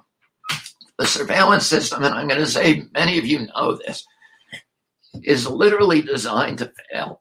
It is designed by HHS's own numbers. It is designed to miss 99% of vaccine, more than 99% of vaccine injuries, not 99% more. And the reason we know that is because this system has been criticized for many, many years, including by David Kessler, who was the Surgeon General, who back in the 90s said, we need a new system. This doesn't work. It's not capturing vaccine injuries. And then in 2010, CDC, under tremendous pressure, commissioned a study of the vaccine adverse event reporting system. And as you guys know, who are familiar with this system, the system is now based on voluntary reporting, which never works very well. And especially doesn't work for vaccine injuries because, number one, doctors who are responsible for reporting the injuries don't know what the injuries look like. They are told essentially by the CDC and by their medical schools, et cetera, that vaccine injuries don't exist. They're 1 in a million. And that people, even the young doctors today will say, well, people are supposed to have autism at that age. They get it the same age that they got the vaccines. They get diabetes at the same age.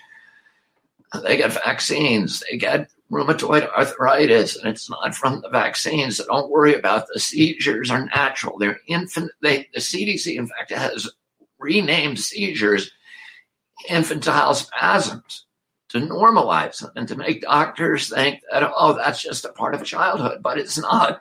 In healthy populations, historically, children did not have seizures when they were little. We know what the chronic disease rate was among Americans when Tony Fauci came into NIAID in 1968. The chronic disease rate among American children was 6%. That's HHS's own study.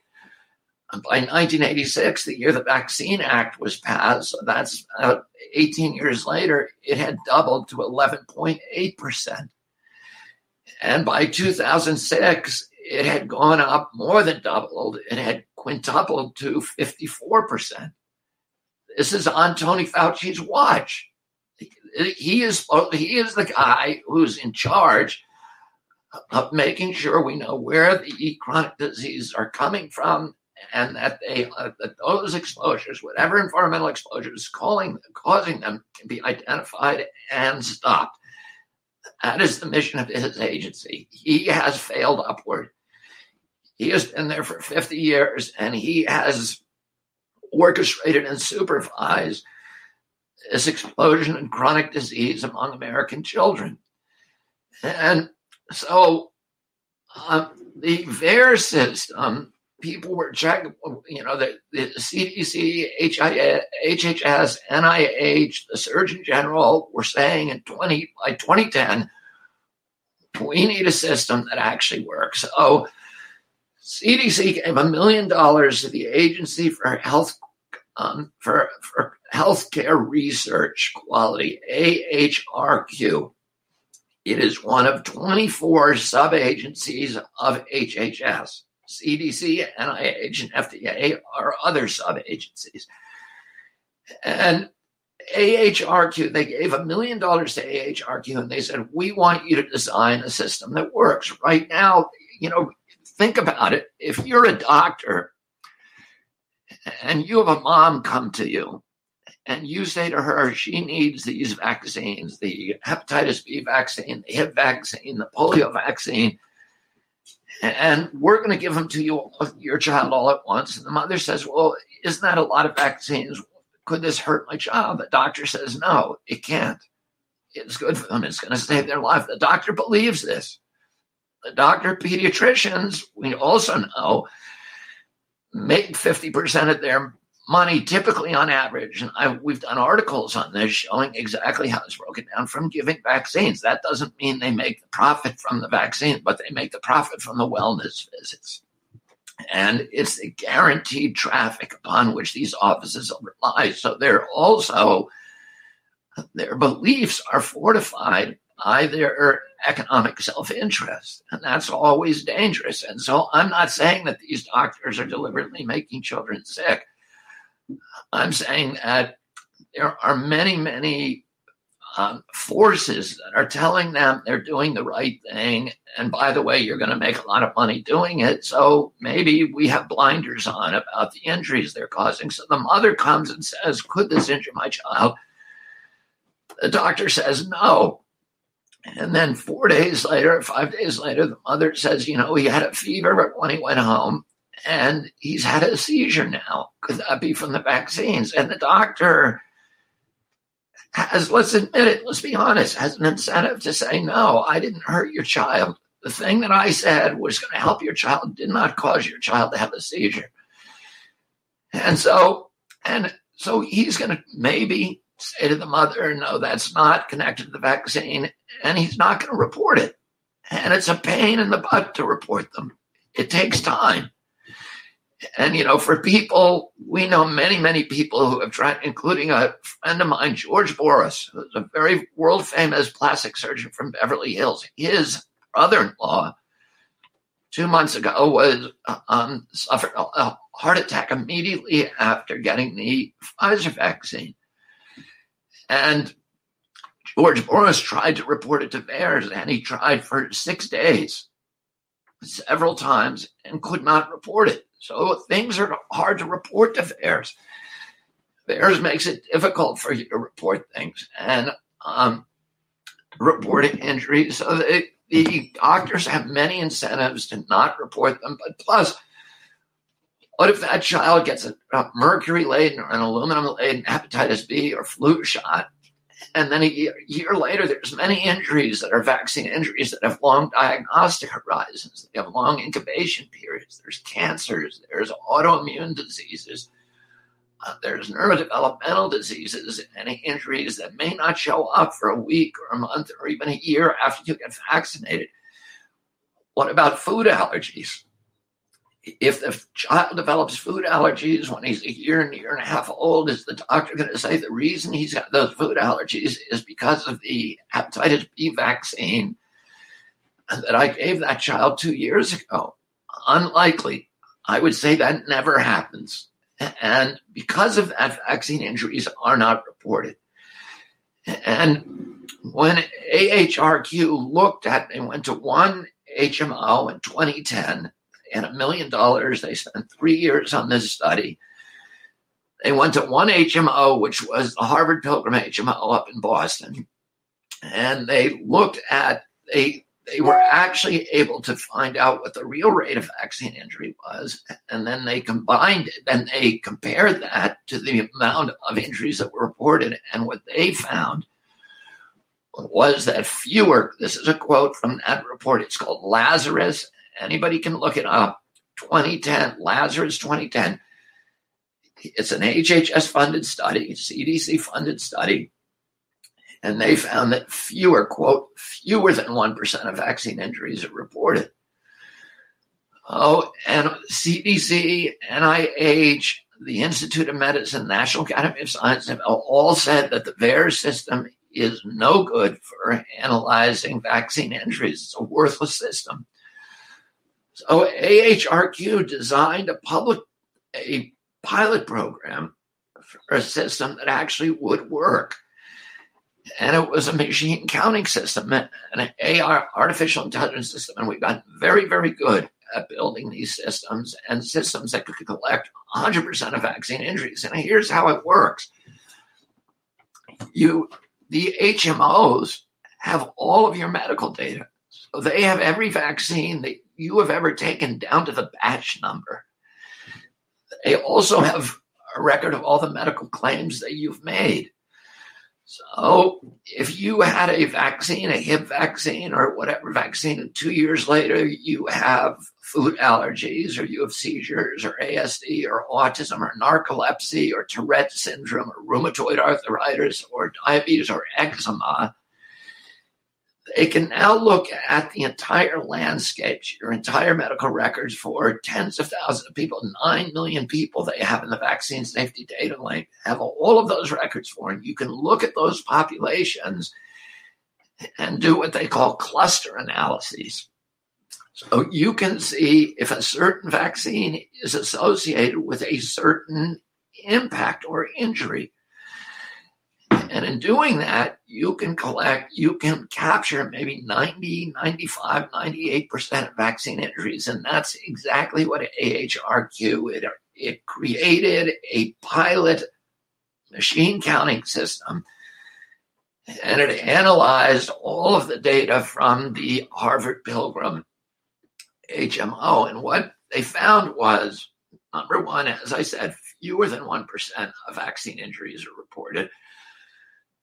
At that time, CDC was telling the public that serious vaccine injuries occurred 1 in a million people who got 1 in a million vaccines. caused a serious injury. What the AHRQ study shows, and anybody can look this up again, it's called Lazarus 2010. It showed that 2.6% of vaccines were causing injuries. That's about 1 out of every 40 people. And this is incidentally confirmed in the Gardasil studies and in the clinical trials for many other vaccines. The true injury rate is about 1 in 40 for serious injuries like autoimmune diseases. 1 in 40. That is a lot smaller than 1 in a million. And they were very excited because the system works so admirably. And when they reported their findings to HHS, HHS refused to the CDC officials who were in charge of monitoring that study and being the liaison to the consultants, refused to take phone calls from them. They disappeared them. They went dark. How do we know this? Because if you read the Lazarus study, it says at the end, the CDC officials who were responsible for monitoring this study were no longer available by telephone or any other mode of communication. So CDC literally went dark on them because they did not want to see, they did not want to know, they did not want the public to know that vaccines are not causing 1 in a million injuries or even 1 in 10,000. But for each vaccine, it's 1 in 40. And now we're giving our children 72 vaccines. And the implications of that are really horrible. But coming back to COVID, what we know is that Tony Fauci has been talking about how prescient he and Bill Gates were, that they had they were kind of soothsayers, they were Cassandras, they were warning the world for year after year after year. They were warning them that this pandemic was coming, that it was inevitable, it was going to happen. It was only a question of when. And in fact, when Tony Fauci applied for the Moderna patent in 2019, he said, we're in a rush to get this patent because a pandemic is coming any day now. And that's in the patent application. The public can see that. And there's two things that I would say to you. One is, a pandemic was not inevitable. In fact, we have not had a pandemic that killed a lot of people since 1918, since the Spanish flu epidemic. And every time they talk to us about the next Spanish flu epidemic and how devastating it's going to be, and how they warned us and all of this, the problem is this: that in 2008 or 2004, Tony Fauci did a study on the Spanish. Oh no, this is 2008. I'm sorry. He did a study that he published in The Lancet. That was an analysis of the Spanish flu epidemic. And what they did is, during the Spanish flu epidemic, the soldiers and civilians who died, there were lung samples taken of those people, and they're still preserved at NIH.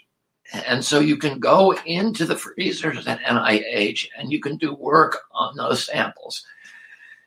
And a team that was producing data for Tony Fauci went and gathered hundreds and hundreds of those samples. And what they found was, at every single sample they tested, hundreds of samples, that the people who died during the Spanish flu epidemic in 2018 were not dying of the flu. They were dying of bacterial meningitis, and most of them were dying of bacterial pneumonia. And the significance of that is that those diseases are completely curable in 3 or 4 days by penicillin or other antibiotics. And so the idea that could, and that, of course, those drugs were not available until 1947. But if the Spanish flu epidemic happened today, it would not kill 50 million people because we would be able to treat them with antibiotics. And if you look back in time, the infectious disease mortalities that were killing people in the 1900s, in the 1800s, had largely disappeared by 1920, 1930. They didn't come back. And the CDC did a study to try to figure out what had wiped out infectious disease. People were still getting infectious disease. For example, every child was getting measles. It was by 1963, the death rate from measles was 1 in 500,000. It's about the same time, lifetime risk of getting struck by lightning. That year in 63, which was the year before they introduced the vaccine, there were 400 children who died in the United States out of a population of about 200 million people. 400 children died of measles. But when they looked at who was dying, it was many of the kids were children with intellectual disabilities. And it turns out that most of them were severely malnourished. They were Black children from the Mississippi Delta, many of whom had intellectual disabilities because of malnutrition. And this was in 1963. Remember, this was before the war on poverty, before my father went to the Mississippi Delta and came back and created the WICS program and made sure that food stamps were available to abolish hunger in America. And people were still hungry, and that's what was killing them. And when the CDC and Johns Hopkins did a major study in 2010 on all the mortality and morbidity data, and you can look this study, in 2000, and this study you can look up, it's called Guyer, Guyer. And if you put Guyer into Google and you put CDC and Johns Hopkins study, Guyer et al., 2000, Johns Hopkins CDC, you will get this study. And what that study shows is they looked at what the reasons were why infectious disease mortalities had disappeared for peripheral fever, for measles, for whooping cough, for diphtheria, for typhus, for typhoid, for cholera, for polio, for smallpox. All of these diseases used to kill a lot of people suddenly stopped killing people in the early 20th century. And the finding of this study, and anybody can look it up, is that vaccines had almost nothing to do with the decline. Not only did vaccines have nothing to do with it, but even antibiotics had almost zero to do with it. Surgeries, which we were getting very good at, already had almost nothing to do with it. All medical interventions put together, according to that study and another study called McKinley and McGinley, which is a very, very famous study, used to be required reading in virtually all of the medical schools in our country until the mid-1970s, late 1970s. I believe the study was from 1977. And it's called McKinley and McGinley, and they actually quantify it. They say that vaccines, all medical interventions together, probably contributed less than 1% of that to that decline in infectious disease mortalities, which is one of the most significant events in the history of medicine. At most, they said all medical interventions together accounted for 3.5% of the decline, probably less than 1%, at most, at very most, 3.5%.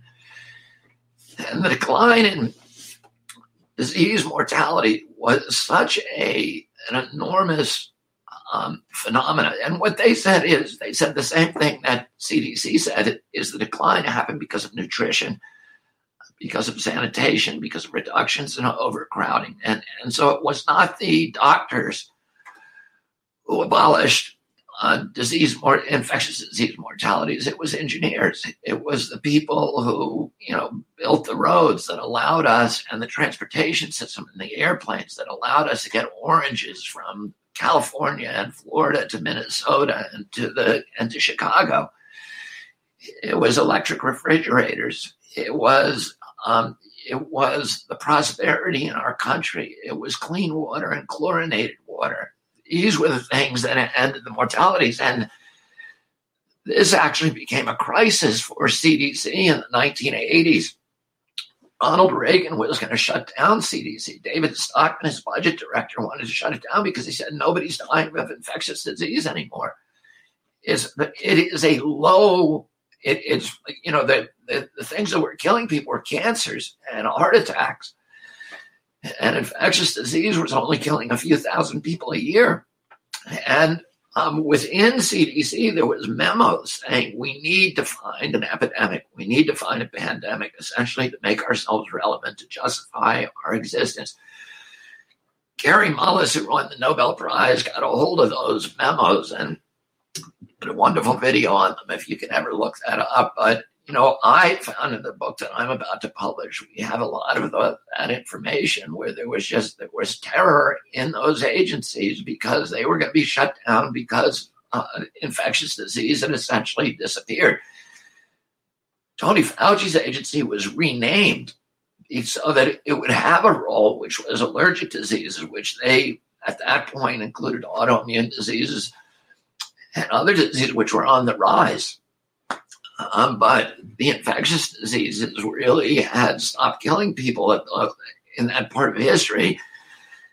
And so the idea that a huge pandemic was going to come along any moment and wipe us out, and that was inevitable, was not true.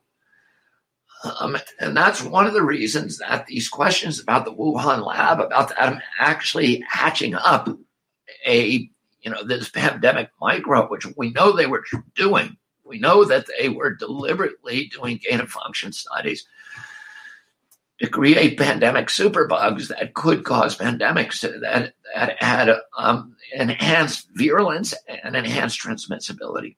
We know they were doing that. That's not controversial. Tony Fauci was financing those studies all over the world with Ralph Baric in North Carolina at Fort Detrick. At Galveston, at the Galveston lab in the Netherlands. And ultimately, when President Obama, 300 scientists signed a petition in 2014 to Obama asking him, there were a number of lab escapes that year, and they signed a petition to Obama saying, please stop Tony Fauci from funding these studies. And President Obama passed a moratorium that year and ended it. We now know that Tony Fauci did not comply with the moratorium. He continued to fund these studies in North Carolina with his buddy, Ralph Baric, and that he took the bulk of that funding and he shifted it to the Wuhan lab, which is run by the Chinese military and the Chinese Communist Party. And he began funding scientists over there through, he said on TV the other day to Rand Paul, I had never funded any of those studies, but it was a loophole. He was being cute. He funded those studies, but he funded them through a grifter, an English grifter, a bioweapons expert and zoologist named Peter Daszak, who runs Eco Health Alliance. And Fauci was giving millions of dollars to him to fund the studies so that his fingerprints wouldn't be on them. And, if you were Tony Fauci, put yourself in his position. He's been saying for 20 years that he's going to create that we're going to have a pandemic and that he's the only one with the genius to save us from it. But what was he actually doing to prepare us for that pandemic? Was he stockpiling masks? No, which he later said were necessary. Was he stockpiling respirators, which at the beginning he said that's the first thing we need, respirators. But there was no stockpile. Was he stockpiling Was he developing? Was he fixing the VAERS system, which is the first thing you do if you knew a pandemic was coming? You would fix the broken part of the surveillance system so that we would be able to know whether, if you did develop a vaccine, that it was actually doing more good than harm. He never fixed it. Wouldn't you have figured out, well, there's going to be all of these seniors if we go into lockdown. There's going to be all these seniors in nursing homes. How are we going to protect them? How are we going to make sure that seniors who are sick in hospitals and recover enough but are still infectious are not sent back into those nursing homes to infect everybody else in there? Wouldn't you think if you were planning for a pandemic, you would have done these things? I'll tell you the one thing that he did do. Did he stockpile aspirin or did he stockpile vitamin D? We know 85 to 95% of the people who have been hospitalized and who have died are vitamin D deficient. And Tony Fauci was asked on TV, surprised with the question, what are you yourself doing to protect yourself against COVID? He said, I'm eating vitamin D. Did he tell everybody else? Did he tell the rest of us? Did he tell every Black person in this country was vitamin D deficient? Virtually the entire Black population is vitamin D deficient, and that's where 25% of the deaths are. Did he say you need to eat vitamin D, and here's how we're going to make sure that you have blood levels that are sufficient? Here's how much you take.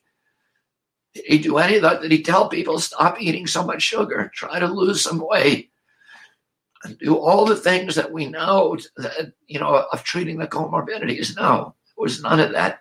Here's one of the things he did do. In 2005, in his laboratory, he tests molecules against viruses. So they'll take coronaviruses, which they've been doing for years, they put them in a petri dish, and then they put drops of ivermectin, of hydroxychloroquine, of antiparasitics, of antivirals, of even chemotherapy drugs, put them in that lab dish and watch what happens to the coronavirus, see if it dies. And that's the beginning of developing drugs. You do those kind of tests first, and then you start farming those drugs out. Do animal trials, and then you do phase 1 trials, and then you do phase 2 on larger and larger human populations. That's usually how you develop drugs. Well, in 2005, when people were very, very interested in coronavirus, I think that's my message to shut up. So somebody better come on and tell me to shut up, or I'll keep going for another 5 minutes. In 2005, when people were worried about SARS and coronavirus, Tony Fauci did an experiment because they believed that hydroxychloroquine would help. It was a drug that was an antiviral. It had been used for many purposes. It was known to be safe. It had been tested on billions and billions of people over 60 years as an essential medicine, one of WHO's essential medicine. And so they decided to test it on coronavirus. And what they found was, NIH found, that it worked like a charm. That it not only was, and this is what the study said, it not only works as a prophylaxis, but in other words, a preventative. So if you take it, you are unlikely to get coronavirus. But once you do get it, you take in your early days, it will kill it. And what happened with that knowledge? Here's what happened. They never went to animal studies. They never went to phase 1. What they did is that the minute that they knew that there was a coronavirus problem in Wuhan, somebody very powerful in France, where hydroxychloroquine was an over-the-counter medicine for decades, suddenly reclassified it as a class 1 poison. In Canada, the same thing, to make sure the public could not get a hold of it. All over Africa, people began going into villages, to drugstores and pharmacies in villages and buying up all the hydroxychloroquine, and doctors report seeing it burned in bonfires on the outskirts of town. Tony Fauci allowed Sanofi a French company, that drug company that was a vaccine maker, but it also makes hydroxychloroquine. He allowed them to donate hundreds of millions of dollars, their entire stock of hydroxychloroquine, to the national stockpile. And am I supposed to get off now? Mm-hmm. Okay. And then they shut down the stockpile so nobody could get a hold of it. This is long before Trump came out and said, hydroxychloroquine works. It was already a giant movement. And then Bill Gates and Tony Fauci funded 20 studies that were designed to discredit hydroxychloroquine. And the Lancet, the highest gravitas journals, the Lancet, JAMA, New England Journal of Medicine, all published those studies, 3 of the worst of those studies simultaneously. And what they did in those, they did many, many tricks in these studies that we're all familiar with. But what they did in those studies was the most horrendous thing yet. They gave people toxic doses, 5 times the lethal dose of hydroxychloroquine, old people who were in hospitals, to prove that it killed people. And in Brazil, the JAMA study that they did in Brazil, those studies, by the way, this is what the most humiliating thing in the history of medical publishing, all of those studies had to be retracted within 2 weeks because there was such an outcry that there were about the fraud. Somebody very, very powerful arranged for those studies to be published simultaneously. In Brazil, they killed so many old people by giving them 5 times the lethal dose that Brazilian prosecutors are now prosecuting those researchers for homicide. Tony Fauci, at the beginning of the pandemic, committed $48 billion to vaccines. And how much did he commit to therapeutics? 0. The only antiviral that they spent money on was one that he and Bill Gates developed, remdesivir, which when they give it to you, it has the same symptoms of COVID. It makes your kidney collapse. It destroys your pulmonary system. It makes breathing difficult. It lowers your blood oxygen. And it does nothing to help COVID. And yet they made that standard of care. So you're not allowed to get hydroxychloroquine. FDA put on its website, it didn't just say we're not recommending it. It said it's poison, don't use it. As a result of that, it was banned in 100 nations around the globe.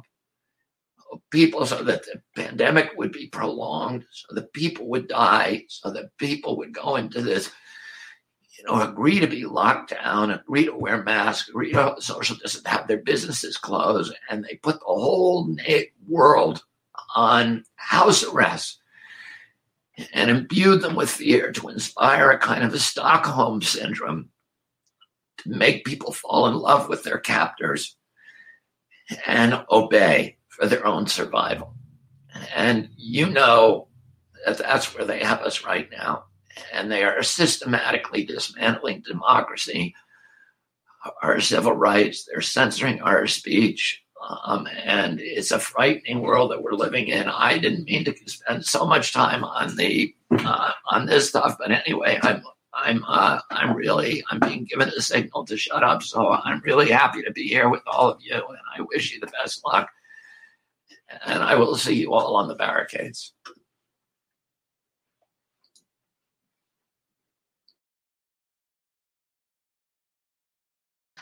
All right. All right, guys. Give it up for Robert F. Kennedy Jr. one more time. Everybody who's listening at home, everybody here. Getting our screen fixed out here. So we're going to have Kelly Brogan coming up shortly in just a moment. Before we do that, though, I know Ramiro wanted to talk a little bit about some of the projects he's got, and I just want to spend a moment or two to highlight some of the sponsors that did make this happen. This is not a free event for us. It costs a lot of time, money, blood, sweat, annoying the crap out of each other, and trying to get over our egos to do something bigger than ourselves. And it takes a lot of time and effort to make that happen. So I do want to highlight, we mentioned it earlier, but there's a man named Michael. He runs a website called InnoScale, INNO scale.com. For anybody who has websites that looking for serving, hosting, Michael's been hosting my websites for free for 10 years because he believes in my message. He believes in the work. He hosts the Freedom Cell Network website. He hosts the Greater Reset website. And he's just a great dude to know, especially because he's like-minded. So he's not somebody who's just going to hand your data over to the government if it ever came down to it. And that is InnoScale. The other thing that I would like to mention, well, actually, you want to talk about some of the volunteers? Give it up for Ramiro again. Hey, everyone. Yeah, this is, as Derek said, this is a huge collaborative effort. It spans continents. And I think the thing that really makes the Greater Reset special is it's all voluntary. People aren't doing this for money. They're just coming together because they want to make a difference. And so we've had our asses saved so many times from people, all around the world. I want to give a shout out to my friends Penelope, Serge, and Philip for really kicking ass. They've been doing a lot of the updates behind the scenes for freedomcells.org. And answering the support emails and also making these beautiful graphics that you've been seeing, man. They've been pulling all-nighters, and I have a lot of respect for that. So, another cool thing that I wanted to shout out was we've actually come together with, starting as volunteers and kind of banded together to provide more of these services for people. So we're seeing this huge rise and people that need an alternative content platform, but they don't know how to start, right? So right now we're working with Derek and also brands like the Greater Reset to stand these sites up. And everything's private, right? So it's kind of all in the family, as we work with InnoScale as well, and we have an agency called Above Agency. And if you're interested in having a site like this for yourself, having an office like this for yourself that isn't passing your data through a big technology company, which I'm going to be talking about later this week too, then do check us out. That's above-agency.com. And again, big thanks to the volunteers that were helping. Yep. One more round for Ramiro. Definitely check out Above Agency. And I'd like to mention one more project. And then we got Kelly Brogan ready for us. I put out a book a couple years ago. It's actually like an online course. It's evolved into an online course. One of our other sponsors, partners, is Autonomy. Is anybody familiar with Richard Grove or heard him speak last time? Really awesome dude. He has the Autonomy. I mean, these guys are amazing. It's just a team of people. They're doing our volunteer work right now. They're helping sound check the speakers and just helping in so many ways. And they helped me create an online course. It's a 9-week online course based on my book that's called The Holistic Self-Assessment. For those of you who are in person, you can pick up a copy over there. And it's basically, as you're going to hear later this week during my talk, some of you know my story that I went to prison 15 years ago. I was addicted to drugs and dealing with depression and suicide attempts. And I had to go through a lot of, healing to get to where I am today. And this book is basically going through the steps that I took to go through that process. I believe that the more holistic we look at our lives, not just focusing on they, them, what are they up to, but what are we doing? What role are we playing in the Great Reset and pushing our world in a really scary direction? And how can we use our bodies, minds, and hearts to do something better? So the Holistic Self-Assessment is just a real simple workbook. Each chapter has an exercise, and it's meant to be worked in like a workbook. But Autonomy helped me develop this online course as well. So if you want to check that out, we'll be posting the links to that on our website at thegreaterreset.org. And now, without further ado, guys, I'm really proud to introduce Kelly Brogan, because if you do follow our channels on the Greater Reset Telegram or my work, The Conscious Resistance, you know that I launched a podcast after the last event, and it's just called The Activation. After 10 years, I got sick of focusing on just the daily news and the constant it's there and it's important to talk about it, but I'm exhausted with it. I want to bring you guys solutions and people who are really working on these internal solutions as well. And Kelly Brogan is one of the women, one of the people in this world who I think is doing that in an amazing way. She's also one of the disinformation dozen that we have here with us today. And I'm really excited for her to share her message. So without further ado, Kelly, the stage is all yours. All right. Give her a round of Thank you.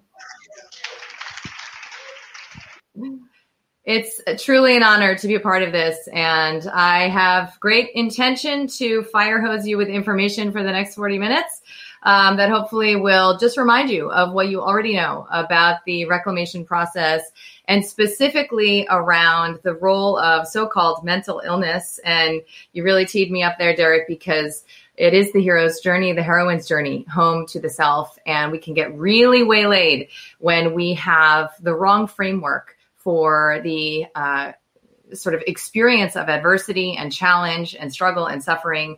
So I hope to kind of offer you that. I have some slides, and I'm going to share my screen. Let's see. And get started. Okay.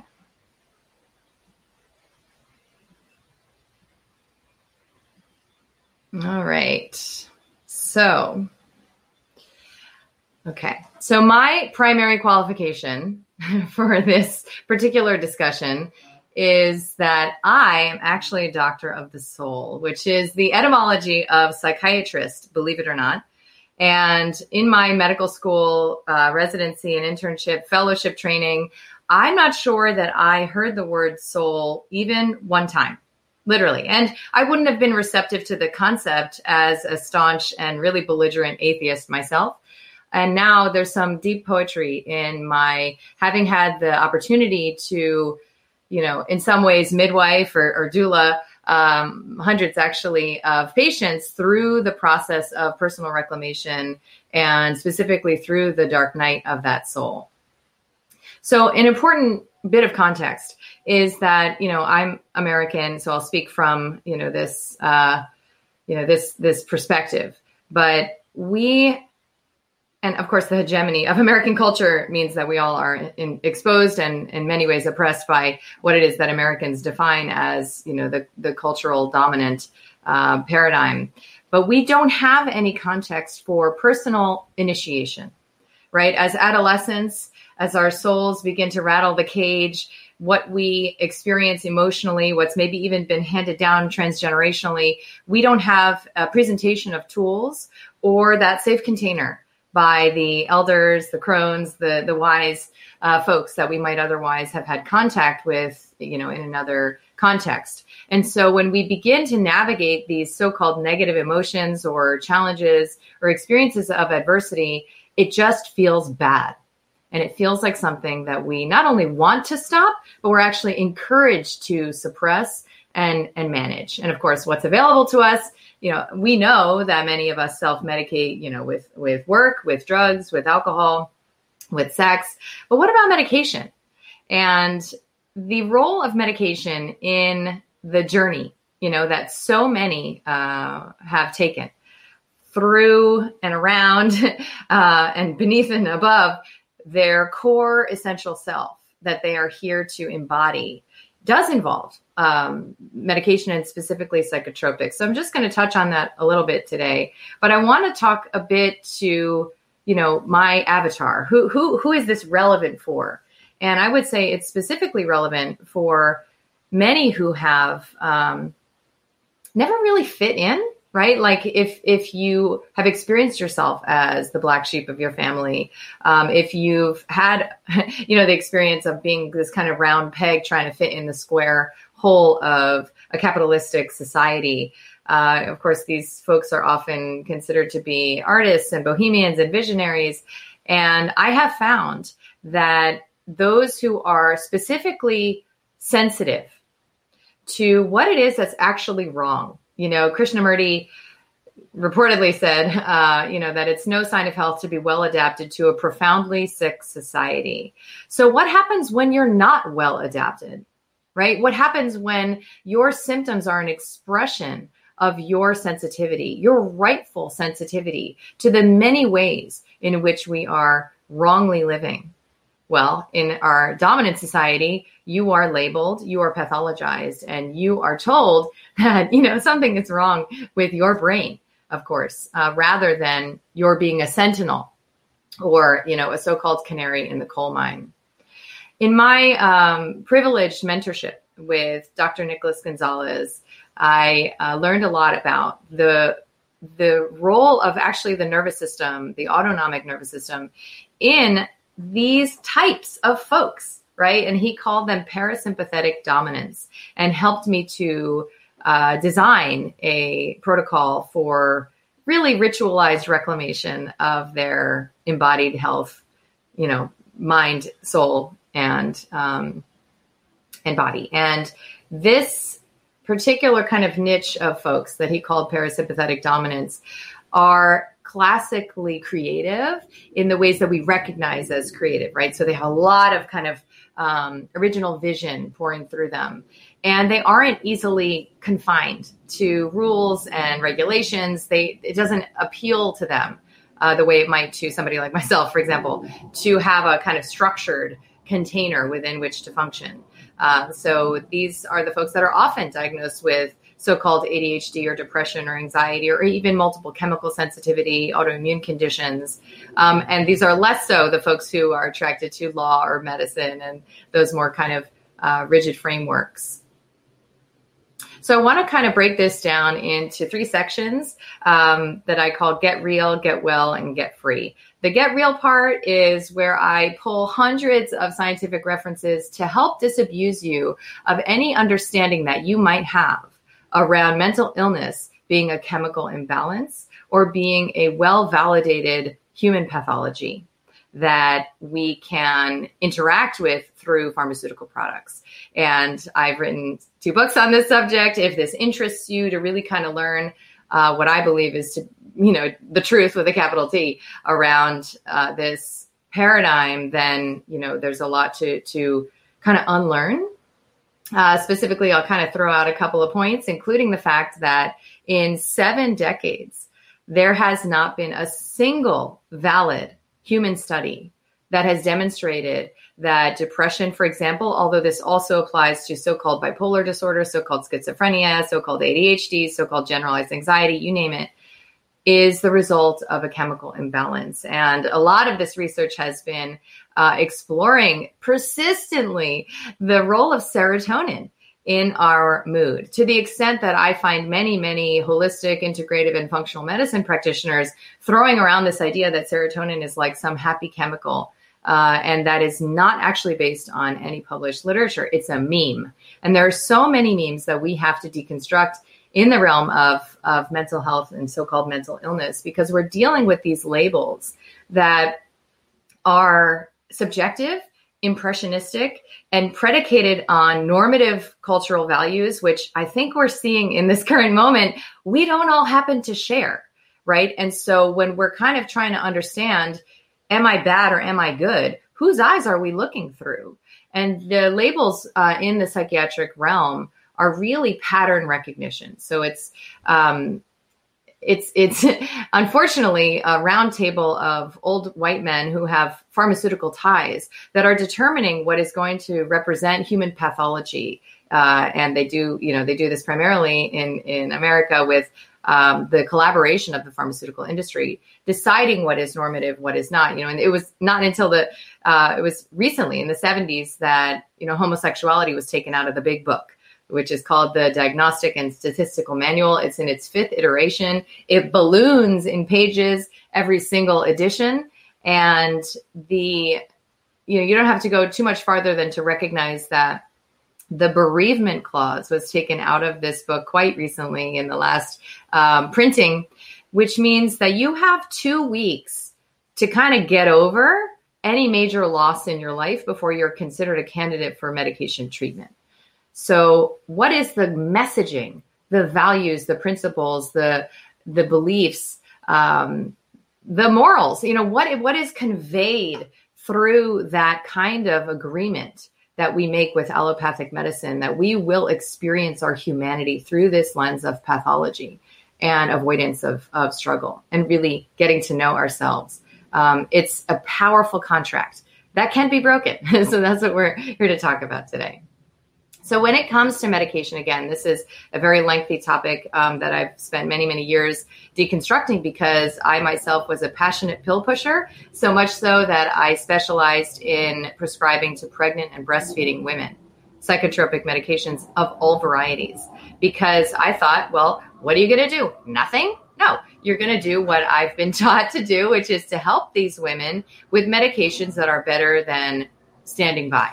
Okay, so the truth of these medications is quite extraordinary, though, and there have been many whistleblowers that have come before me whose footsteps I am walking in, people like Peter Breggin and David Healy and Irving Kirsch and Joanna Moncrief, and they have helped me and many others to understand that these medications ride in the study trial design, which, of course, is notoriously short, right? It's like 4 weeks, 8 weeks, maybe 12. They ride what's called the active placebo effect. So when you have like your Aunt Joan telling you that Prozac saved her life, or maybe you feel that Prozac saved your life at one point, and what does that really mean? It probably means that it helped you to feel less, right? What was responsible for that? Was it a specific mechanism associated with the medication, or was it the belief that you had in conjunction with the experience of side effects at the initiation of medication that unveiled this kind of inner pharmacopoeia that helped to shift you out of where you were?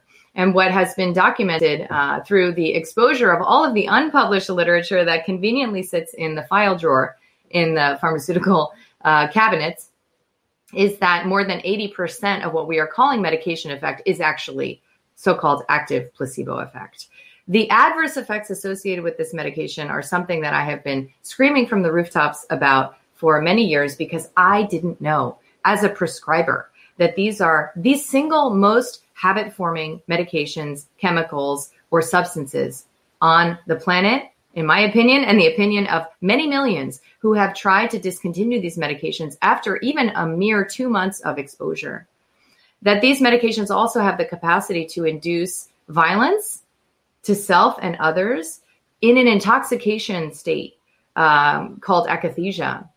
That is really a Russian roulette because people are not screened for whether or not you might be the person who has that kind of alchemy, with these medications. And we also aren't exposed to, what are all of the untold side effects. So what happens is that you go on one of these medications, you develop a bunch of side effects, and there's a domino effect of other medications that seem to be required to help to mitigate those side effects. So if there's not a magic pill, I'm sorry to say that there isn't, then what's the deal? Then what can we do? Are we just supposed to grin and bear it or white knuckle it? And of course, most of you, I'm sure, are aware, that we got to go in.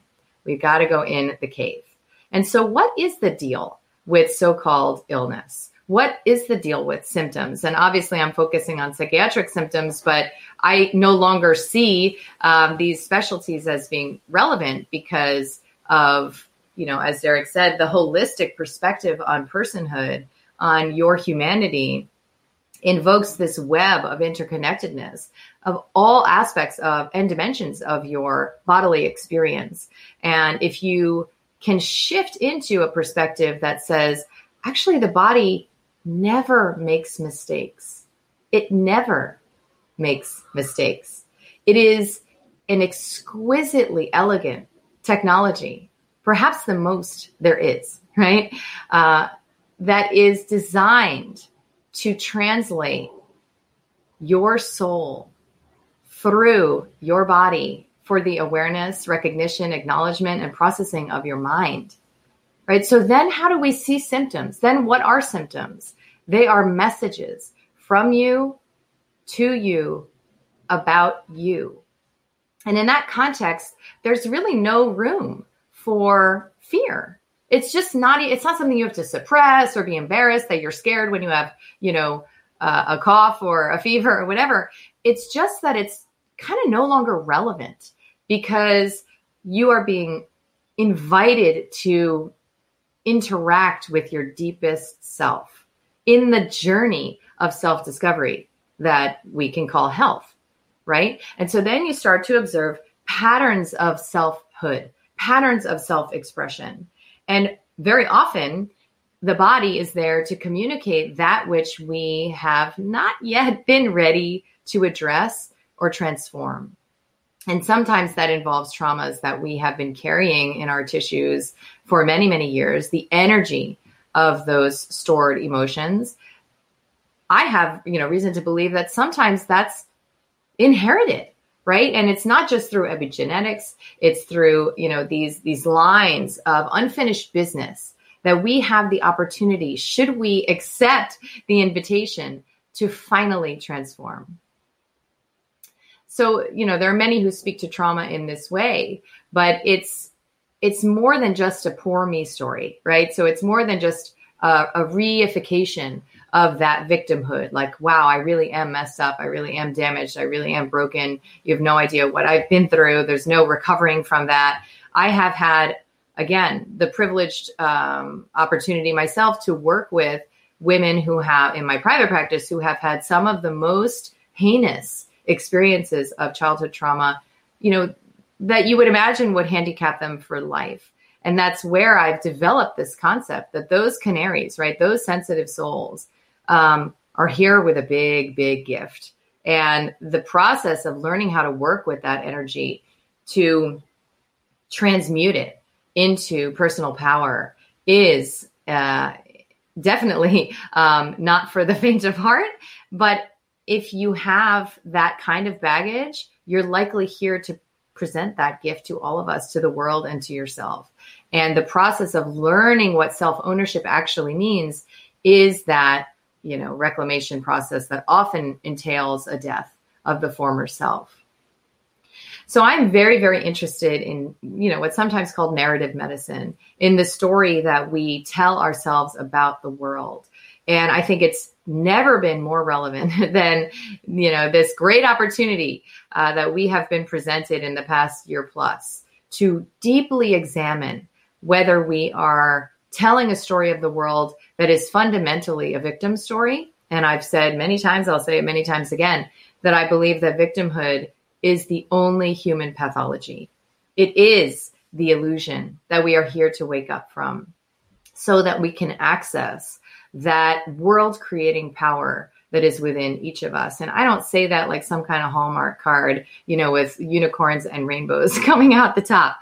It's the truth. And the deep conditioning, the trance that we are under that tells us otherwise or speaks to us about, inborn limitations around our human experience is our personal work to transform. And that's why, there are slanderous, defaming websites devoted to, my so-called ableism. And it's true. There's always truth in criticism. It's true because I do believe that anyone has the capacity to heal literally anything. And I have seen it.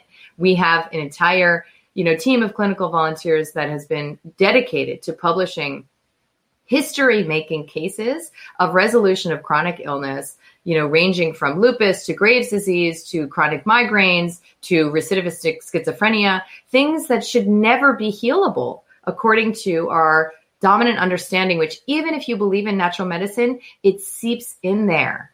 It's like tentacles have gotten in there and you have the power to pull them out and to clear your slate. But it starts with really owning what story you're telling and how much you need to still be in that trauma vibration of the child who is scared of the bad parent that is ultimately there to withhold love from you, right? Do you need love?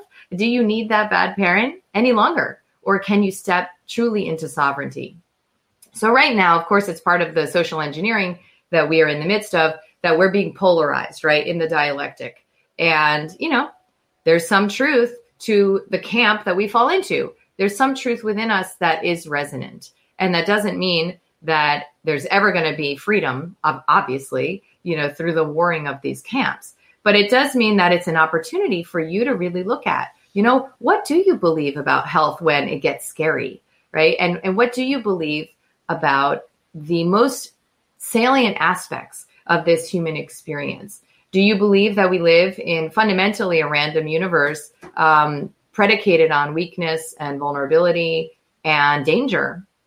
And that the best you can do in this life is to take, precautions and to, kind of worship at the altar of safety, the way that, again, the seeming dominant culture has encouraged us to?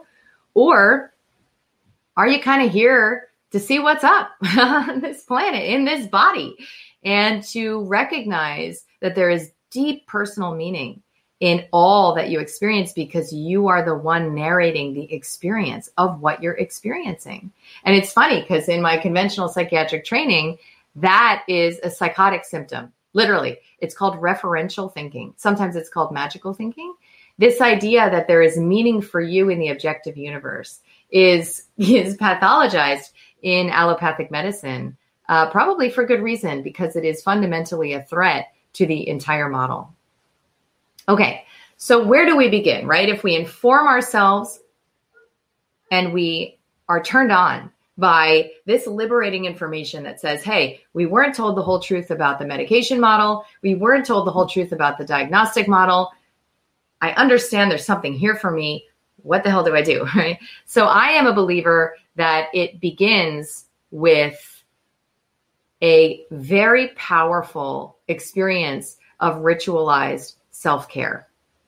And it's not going to work if it's like a little juice cleanse, or, you know, you got that EMF blocker on your cell phone or whatever. It has to be so disruptive to your, kind of automatic operating system that your nervous system, your soul, all aspects of you are put on alert that change is a coming, right? And I have found that the most powerful way to do that is to start with personal self-care, and specifically with this intention to bring your body into alignment, right? Because you can start your healing journey through, a silent retreat, through an essential oils course. I mean, you can start it in myriad ways. Of course, my bias is a kind of Maslow's hierarchy that says, let's first start with the body, because there's a lot of low-hanging fruit that can help empower you on what honestly is the much more challenging leg of the journey, which is emotional self-mastery, psychological personal command, and of course, spiritual transformation. That takes a lot of energy. And if you have a comfortable body within which to navigate those waters, it's a gift you can give yourself. So, I have found in my practice that there were several so-called psychiatric pretenders. That's what I call them, right? Because I noted that these patients had been diagnosed with psychiatric pathology when really what they had was a physiologic imbalance, right? Really what they had was, a single nutrient deficiency that had been going on for a long time because of a wrong diet, like a B12 deficiency, right? What they really had was hypothyroidism, which is something I was personally diagnosed with, back when my awakening process started. And so I had intimate access, to how relevant thyroid function is to what we call mood, cognition, and behavior, right? It might be that you have gluten or dairy intolerance, and that those proteins are neuroinflammatory to you, and they're processed almost 100% of the time anyway. So how about, you refine your diet so that you are not exposing yourself to, that kind of assault. It might be that, the sugar load, including in the form of processed flour, that most of us consume in pretty much all the products that we buy, is just not working for you. And there's nothing wrong with your body when your body says, here it sets off the alarms an hour and a half after you have a bagel, right? And you feel anxious and, nauseous and lightheaded and foggy, or you have insomnia, right? So if we can stabilize your system, we can send a signal of safety, then you can start your journey at that point, because that's really when it begins. That journey of recognizing that the old you is done. So I want to share, just for purposes of inspiration, a little teeny video about what is possible, because I passionately believe that if you know what is possible, you can orient your intentions around that possibility. So if you know that it's possible to heal in radical ways, then you won't, what we tend to do is make ourselves the carve out. No, that won't work for me, or my situation is different. You won't do that. You can't do that as easily, because you know that that field already exists. You have the power within yourself to heal through changing your lifestyle and treating yourself with compassion. Today, I am completely happy. I'm completely healthy. I'm more vibrant than I've ever been. I am on a new career path. It's just been totally miraculous. Like, no one can believe it. No one can believe it. And he said, you no longer have lupus. I felt so different after taking all of that out of my diet. I mean, I consider it miraculous. I don't have migraines anymore. I don't have vertigo anymore. To me, this is just the beginning. I was the worst of the worst. And I feel like if I can come back from that, then everyone has hope. I had not had a good night's sleep in years, perhaps. As I became aware of this layer of anxiety that I was carrying with me everywhere, I could sleep. You have the power within you. All right. So then what happens? I love that video. I have like a much longer one that induces tears in me every time. So I spared myself that with the short 1 minute. But what happens after you engage, in my approach, in my protocol, it's a 1 month, right? Fierce commitment, like no bullshit, no cheating, exercise of discipline, the power of your choice, so that you have nothing to focus on for that month other than fierce awareness of your daily choices and aligning those choices with what I have discovered to be one of the templated options anyway, for this ritualized practice of bodily reclamation. An important caveat is that the nutritional aspects of my approach are predicated on my mentor's work, which largely suggested that there were 12 different evolutionary diets, so to speak, that developed in different niches in the world. And that the folks who are most likely to be diagnosed with psychiatric conditions, which honestly at the current moment is encompassing more and more of us, are those who can primarily balance themselves through the incorporation of animal foods in their diet. So, for many, many years, that was the protocol that I used in my practice and encouraged. And that's the protocol that I have data for. However, I do believe that we all have the grand opportunity to transform our relationship to nutrition over time. And that you can go from that portal to, breatharianism. You can go from that portal to vegetarian or veganism as you come into contact with your inner compass.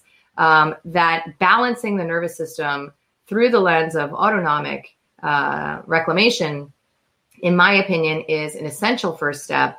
And for reasons that may even involve the borrowing of prana, from these animals that have, given their lives, is seemingly an important part of this process. Because I would say the vast majority of those who have come to me in practice were already eating vegan or vegetarian and ended up on multiple medications and struggling. And so I have come to wonder, wow, does it require a certain amount of trauma healing for you to healthfully access the field of a truly plant-based diet and live in that space of, really divine relationship to the natural world, which I certainly ethically and morally myself am aligned with. So what happens after you engage that process of, detox, contemplative practice, and nutrition and conscious consumerism in this 1 month is that you begin to sort of develop an awareness of how you have been, no pun intended, wearing this mask for probably decades, and it's slipping. So what are you going to do? You're going to fasten it on tighter, right? And just continue to live that life that is now exposed to your own awareness as being out of alignment, right? Your job, maybe your partnership, maybe your friends, maybe where it is that you're living, maybe your relationship to your family of origin, or are you going to let it drop?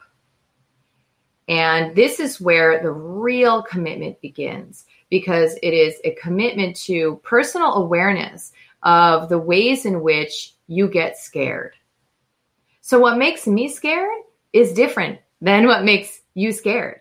And what makes me scared in my life on my own is different than what makes me scared in my life with a partner or in community, right? And so understanding those programs and those defenses and recognizing when it is that they're activated is the most critical part of resolving victimhood, which is the most critical part of self-ownership and personal sovereignty.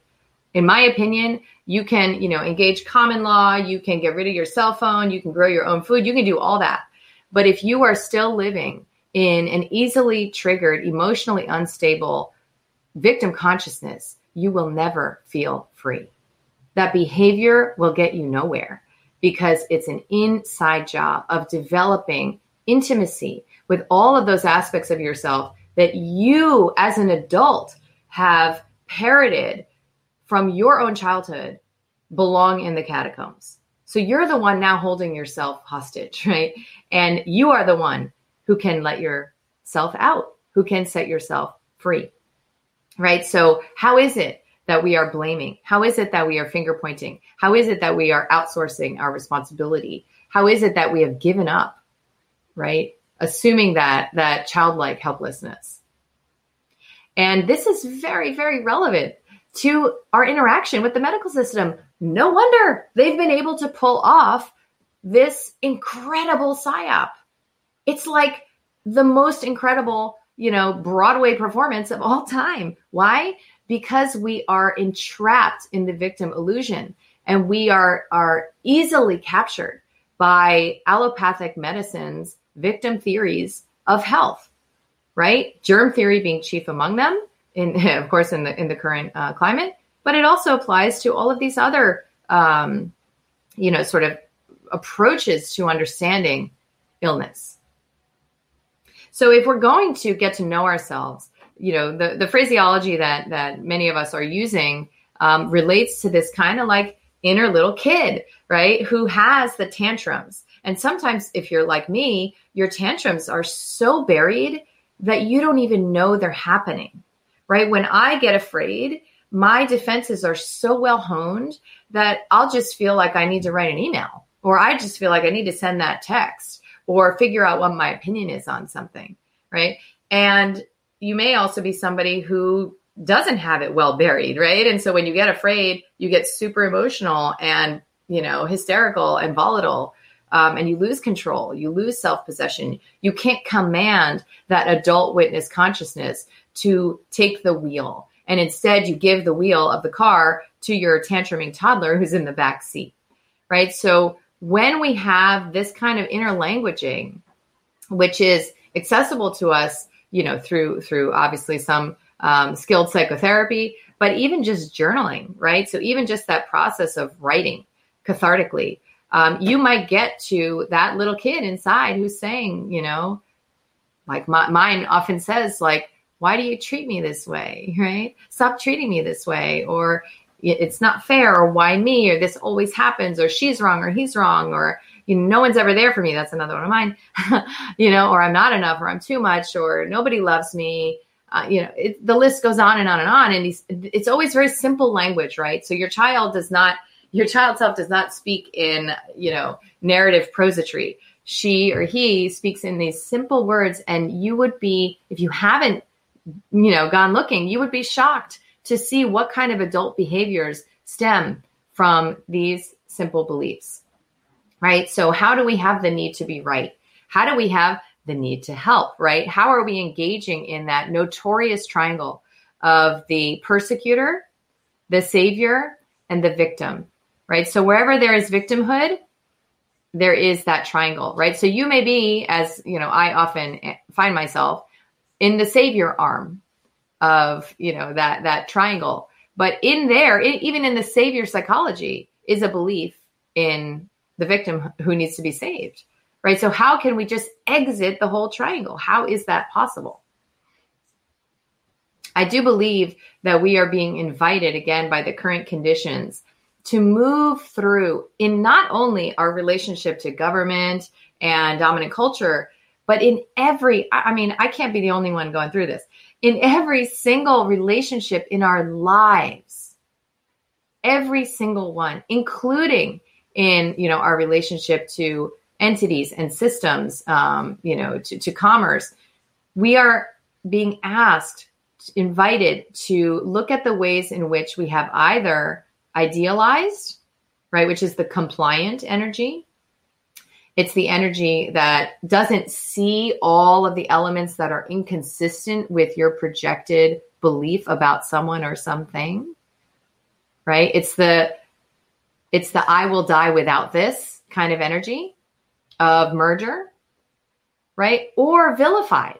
Because once you've had a rupture of trust, once you've kind of seen something you can't unsee, which for many of my patients, for example, happened when, they could no longer ignore that the medical system was a vector of abuse.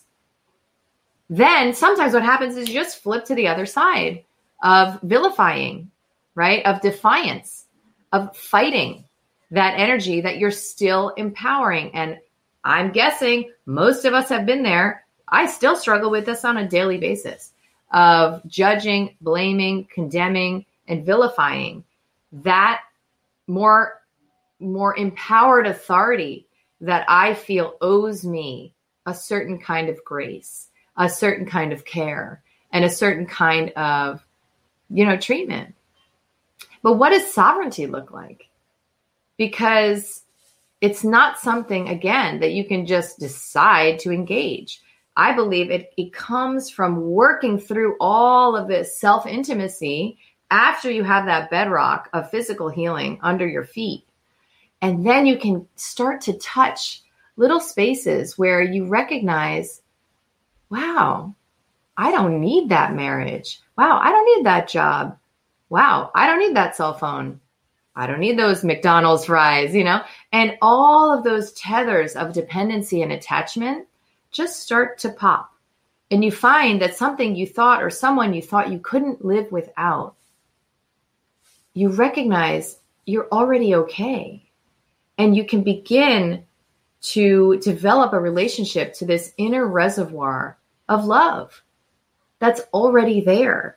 And the illusion, the childlike illusion that you need it from someone else, from someone outside yourself. It's different than saying, it's not like a fuck you, I don't need you. It's not that. It is a very peaceful, calm state of acceptance of what already is, because you don't need anything to change in order for you to be okay. And that doesn't mean you're not going to go out and hold that beautiful vision of what can be. And it doesn't mean you're not going to acknowledge and bring awareness to what is wrong, right? Or engage that reclamation of morality that I do think that we are here to engage. It simply is a nod to the inner state that you begin to occupy. And then experiences like anxiety, right? When it's not blood sugar imbalance or medication side effect or whatever else, they are, this experience of anxiety, for example, is revealed to be a persistent state of seeking something outside yourself that's already in there, right? So this work is, I'm a big believer in women's groups and men's groups, right? And that this work is deeply facilitated by same gender work. And that the community field is really only in high integrity when every single person is committed to doing that work. And then there's also this understanding that there's certain kind of remembrance that's available through, women's work or men's work.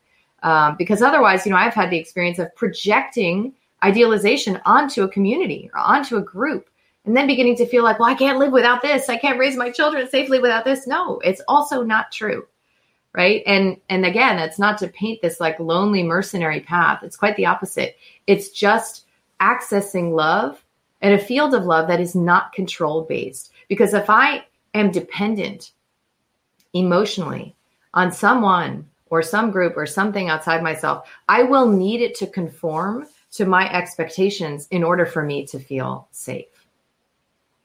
So here are, just some of the so-called travel tips. I mean, there's so many tools, but this is kind of just to give you a feel for what I'm talking about, right? So how do we begin to explore this foundational kind of acceptance, kind of yes to what is, that doesn't violate our no, right? So it's both are there, right? No, this is not acceptable to me, can coexist with, and this is what's happening right now, right?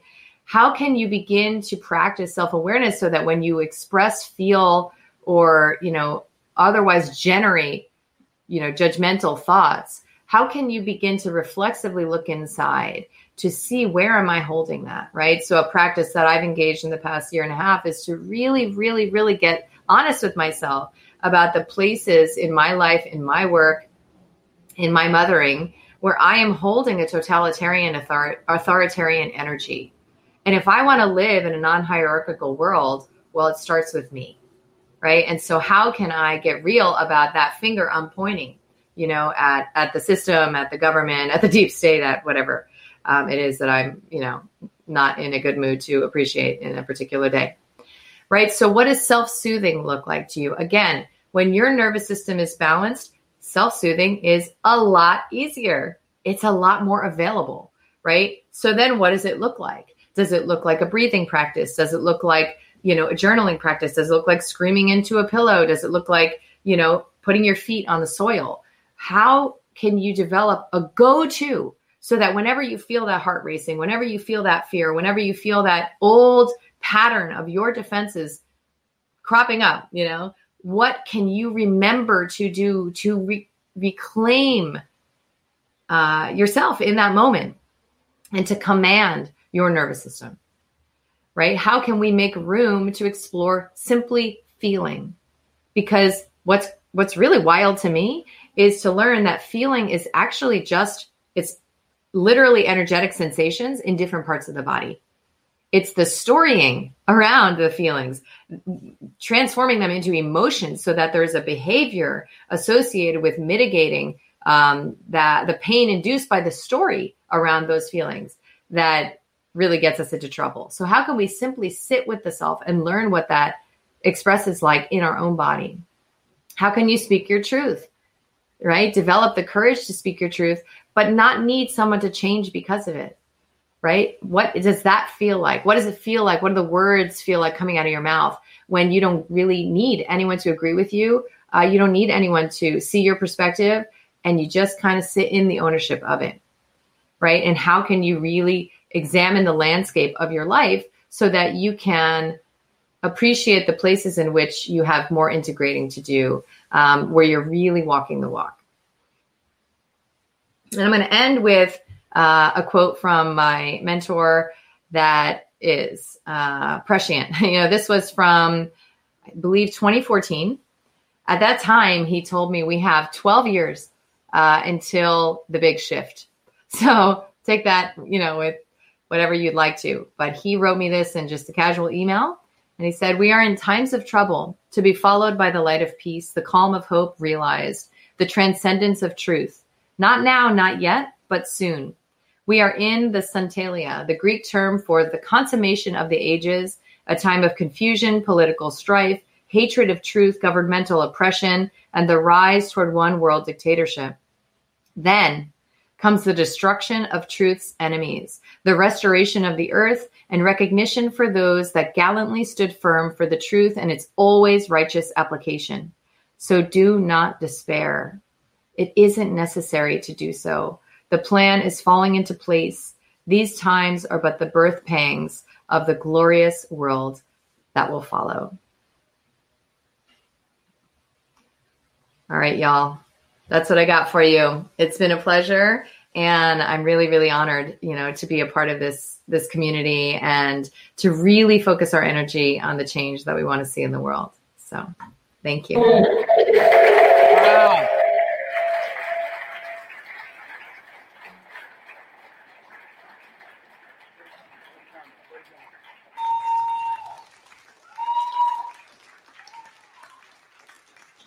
Yeah. Ramiro, will you show the audience real quick, and we'll give her one more round of applause, visual and aural, A-U-R-A-L, aural. Aural, back in Texas, y'all. All right. That's right. Just give it up one more time for Kelly. Woo!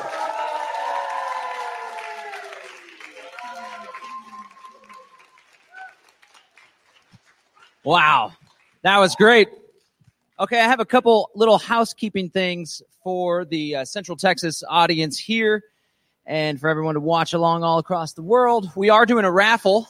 You can give it up for raffles. Raffles are great, right? Get that gambling urge met. It's all for a good cause. The tickets are $1 a piece. We'll be doing one every single day this week. So I'm not going to collect the money now. Don't go throwing all your no dollar dances up here now. That's for the after party. Speaking of the after party, we had to call a last-minute audible, so we won't be going down to Erica's today. The after party is going to be right here. So we do have a keg of Shiner Bock. Woo! Texas. I don't drink, but I am sipping on my Kratom over there, that's for sure. So stick around. Actually, you can go. We are going to have food, but you can go visit the town, go check stuff out, enjoy yourself. And then we'll be back for 6:30 for the after party. And again, the raffle tickets are here. Please visit the Agora. Before we bring our next guest, I just wanted to reflect a little on what Kelly had to say. Wow, that was really powerful. And the whole victim empowerment thing is just so critical if we are to find success in our lives, and just really soak all that up. Try to develop that consciousness to see when it is a screaming, hurting inner child. And my biggest tip to add on to that is to go easy on yourself, because it doesn't help when we slip up or when you raise your voice at your kids. I never do that, of course, but when you slip up, it's really good to be gentle and forgiving with yourself, because it makes things a lot easier. But before we go on any further, we do have a birthday lady in the audience. So I wanted to bring up Sinead real quick. She is the proprietor of this amazing establishment, and we are super grateful that they allowed us to host our event here. So happy birthday, Sinead. We're going to do the birthday song real quick. Ready? 1, 2, 3. Happy birthday to you. Happy birthday to you. Happy birthday, Sinead. Happy birthday to you. All right, we got something for you. Happy birthday. Thank you. Not here. No, we got to move on to the next speaker. Thank you so much, Sinead. Thanks for having us.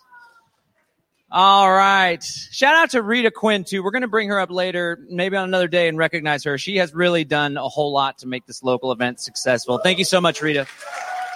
All righty. Okay, the friends down there in Zihuatanejo, we ready to rock and roll? Uh-oh. So. All right, guys, let's go.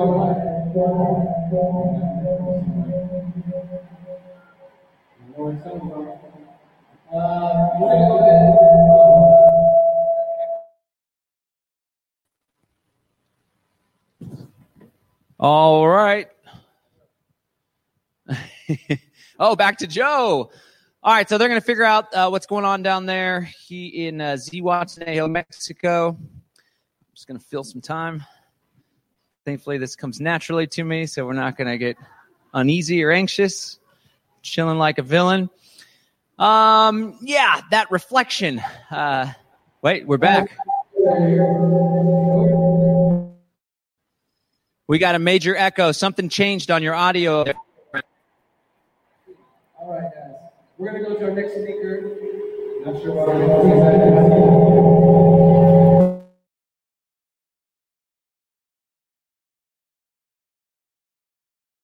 going to be speaking next.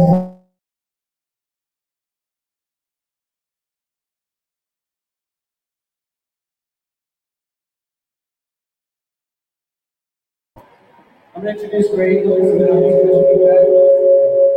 Sorry, John. Go ahead and take it. What happened? What changed?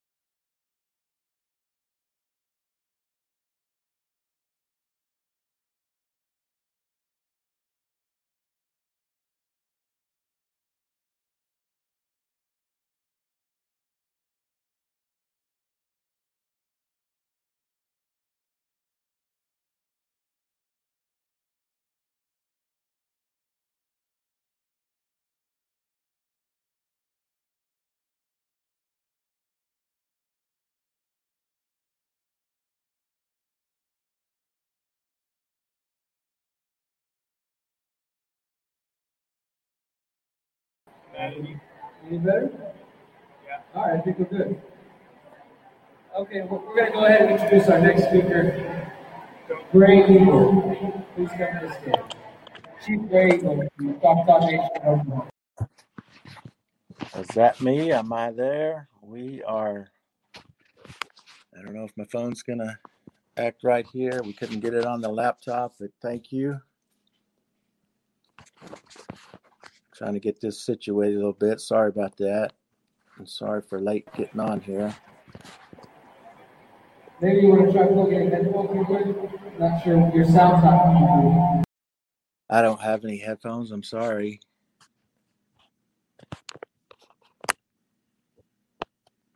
Is there no sound?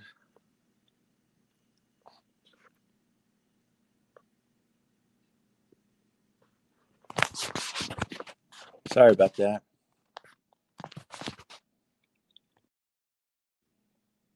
Anything there? Microphone? Hello?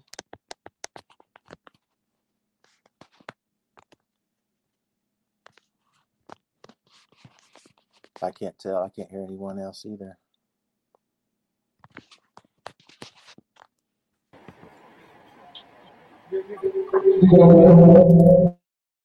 There, you hear me? I can barely hear you. I get a lot of echo.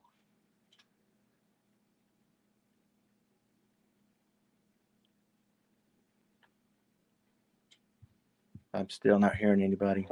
You can go ahead and start. Sorry.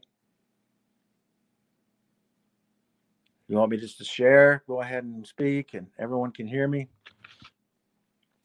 Just want to say thank you. I'm honored.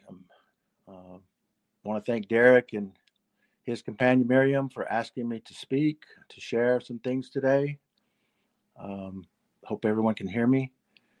For the Break Free and the Greater Reset, I want to thank all those that are speaking today and all those that are awake and trying to share some information and share some stories and experiences we're all having at this time. First off, I have to say in our language to acknowledge myself to everything, the universe, my grandfathers, my grandparents. I want to ask their permission to speak and be respectful of them, for the ancestors, creator, creation, and just speak from a humble heart today. With, I don't do this to compete with anyone or anything today. Just that we share what we've learned and while we're here. So bear with me. I'm at home. I'm in my element.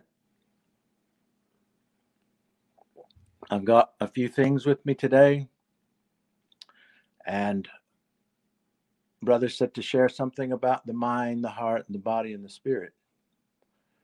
Well, as we all feel Mother Earth and what she's going through, this purification we're all going through, our sacred mind is being tested. We're being challenged in many ways through our consciousness. So with the earth, with Mother Earth, she has a consciousness.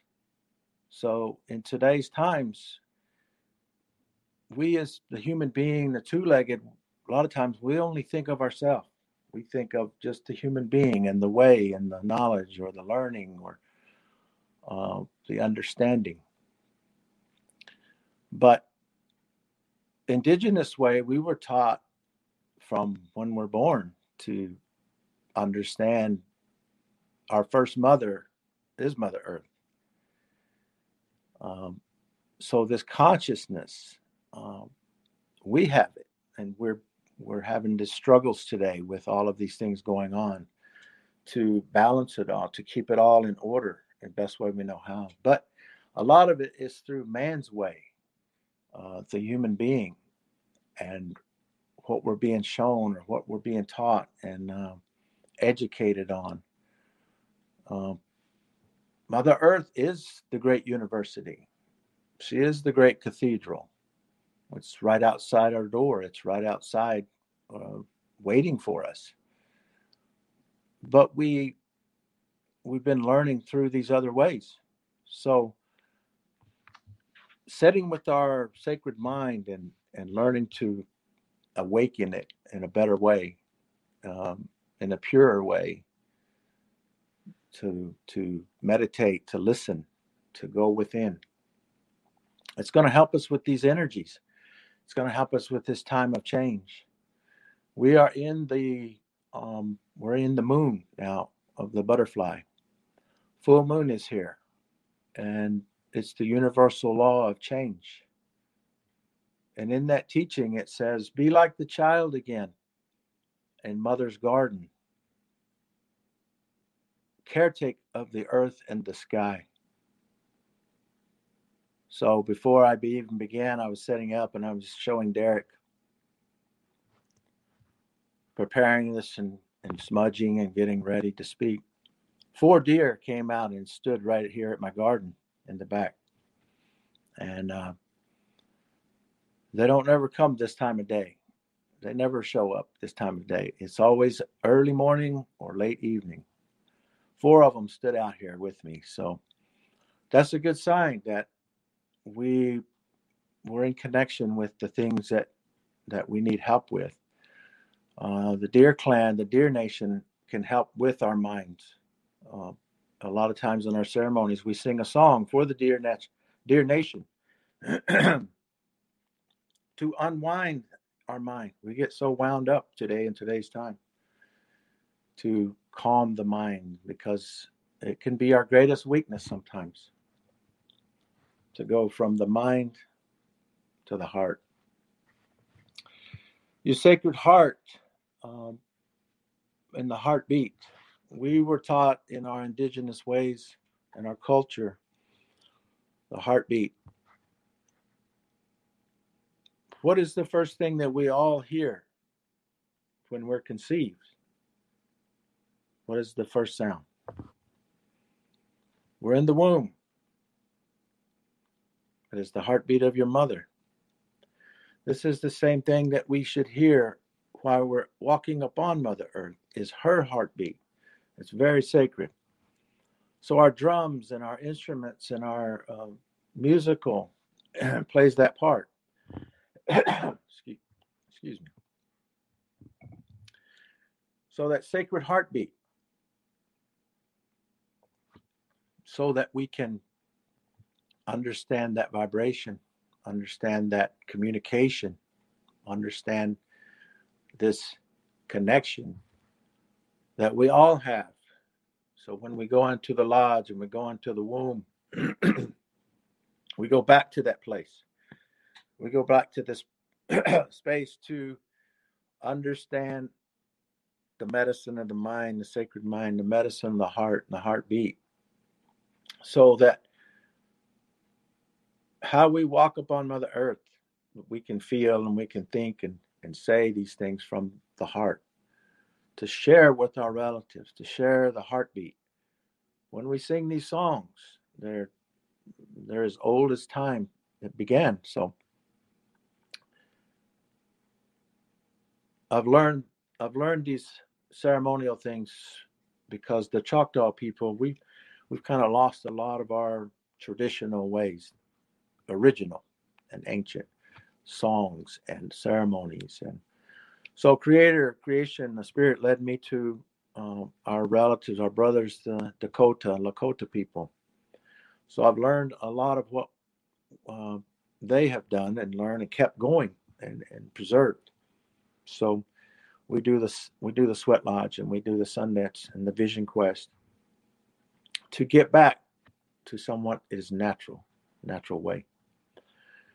This heartbeat is very important because it helps to bring the understanding that we all need, who we are, why am I here, and where am I going. We learn that through here. So again, sacred consciousness, the mind, for Mother Earth has a consciousness. We must listen. The heartbeat, we must feel and be in harmony with that. The sacred body we have, that we take care of our bodies, we take care of these things today to be better, to be healthier, to be aligned with everything that's happening. Her body. And her body is going through a lot. We've put it through a lot today, in today's times, over time. So through all the influences that we have, the human being, have made upon Mother Earth, she's very tired. She's getting tired. And now we're starting to see and feel and hear her speak. She has a voice. And she has a way to speak. We're just not listening very well.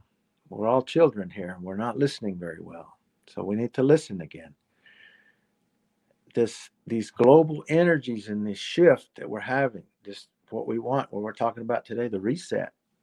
We need to help her reset. because she's purifying, and she doesn't need us. We need her, because she provides everything every day: air, fire, earth, and water. Those 4 elements. Without one of them, none of us will survive. If one goes away, it's going to be difficult. So her body is, and she's speaking through the changes, through the earthquakes, through the volcanoes, through all these things that are starting to move and change and wake up that way too.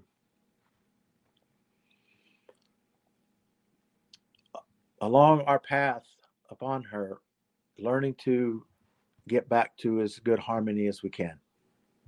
Learning to get back to taking care of one another, looking out for one another. Even growing up, we always said, do your good deed. What's your good deed today? What can I do?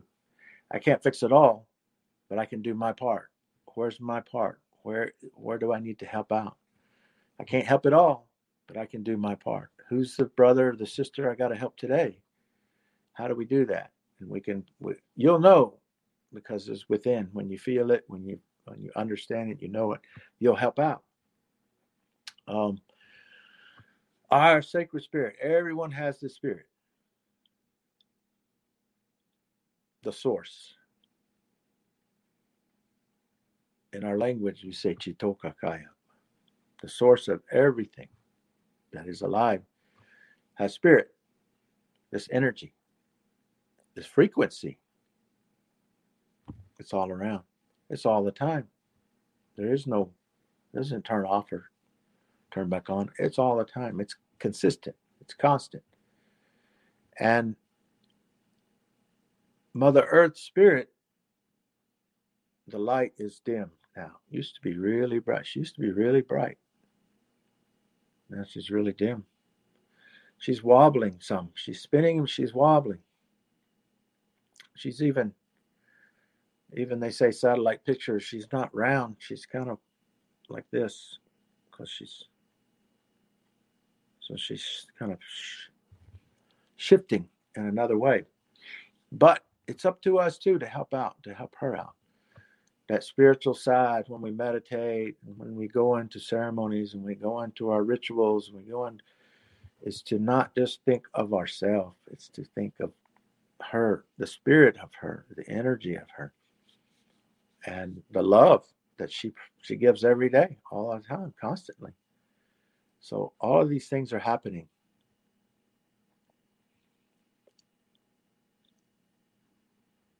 I've been very fortunate and very blessed to be able to learn these things in a short amount of time that I've been here. Here on my grandfather's land, and we do the ceremonies, and I'll see Derek soon. I know he's looking forward, and Miriam are looking forward to it.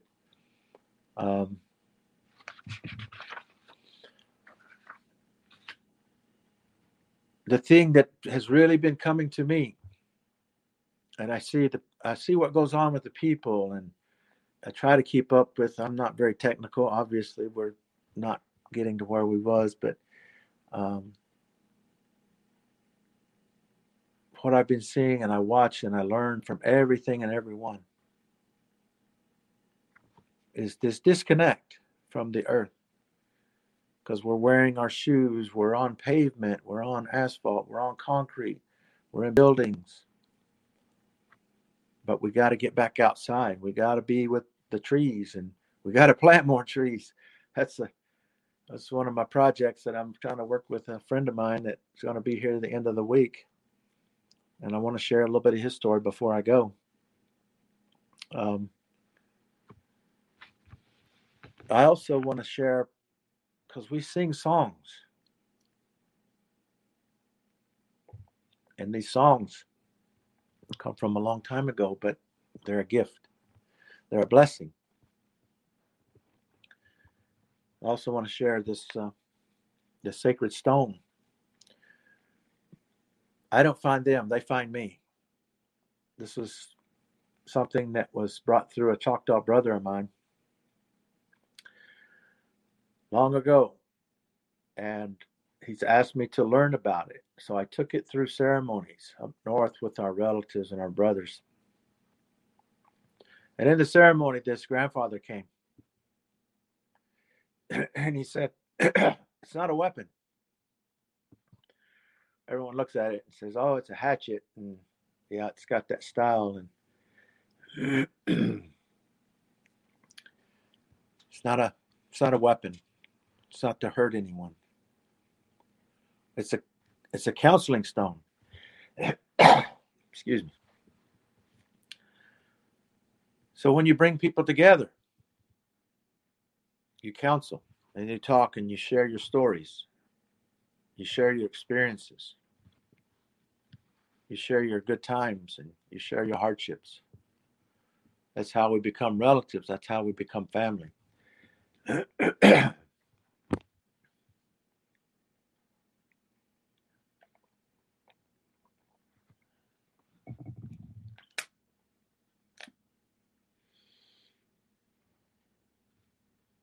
Again, I'm thankful to be asked to share. I'm honored to help in this way. The thing that I was going to share that has been coming to me the most, and I've always wondered, would I tell anyone? Would I share it with anyone? Because this is what I see. We have a lot of information, wonderful things people are sharing, going and changing and shifting and rising and conscious and beauty and the whole love. We want to love everything.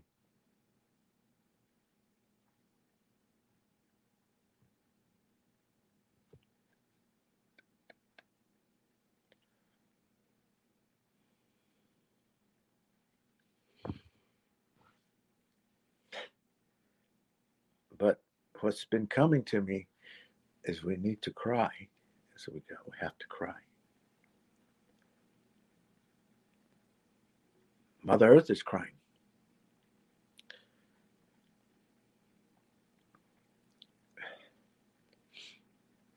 And I know we always say, let's get on the earth and let's pray. Let's have a national day of prayer. Let's have a world prayer. Let's have all these things. And I just see the people angry and hurting one another. We're hurting each other. We need a day of tears, crying. And there's a song. I'm going to try to sing it for you. Hopefully I can get through it all. So I guess I have time.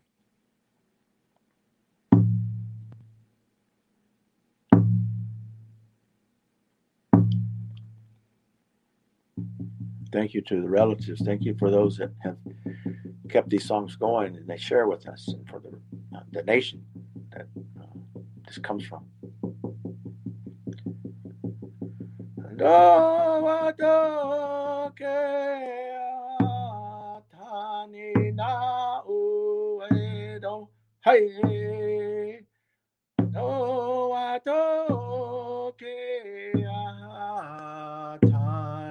Na uwe do wa chante wa che kie wa che mi kyo wa kie. If you feel the need to shed some tears, shed for your relatives, for your families, for this earth family.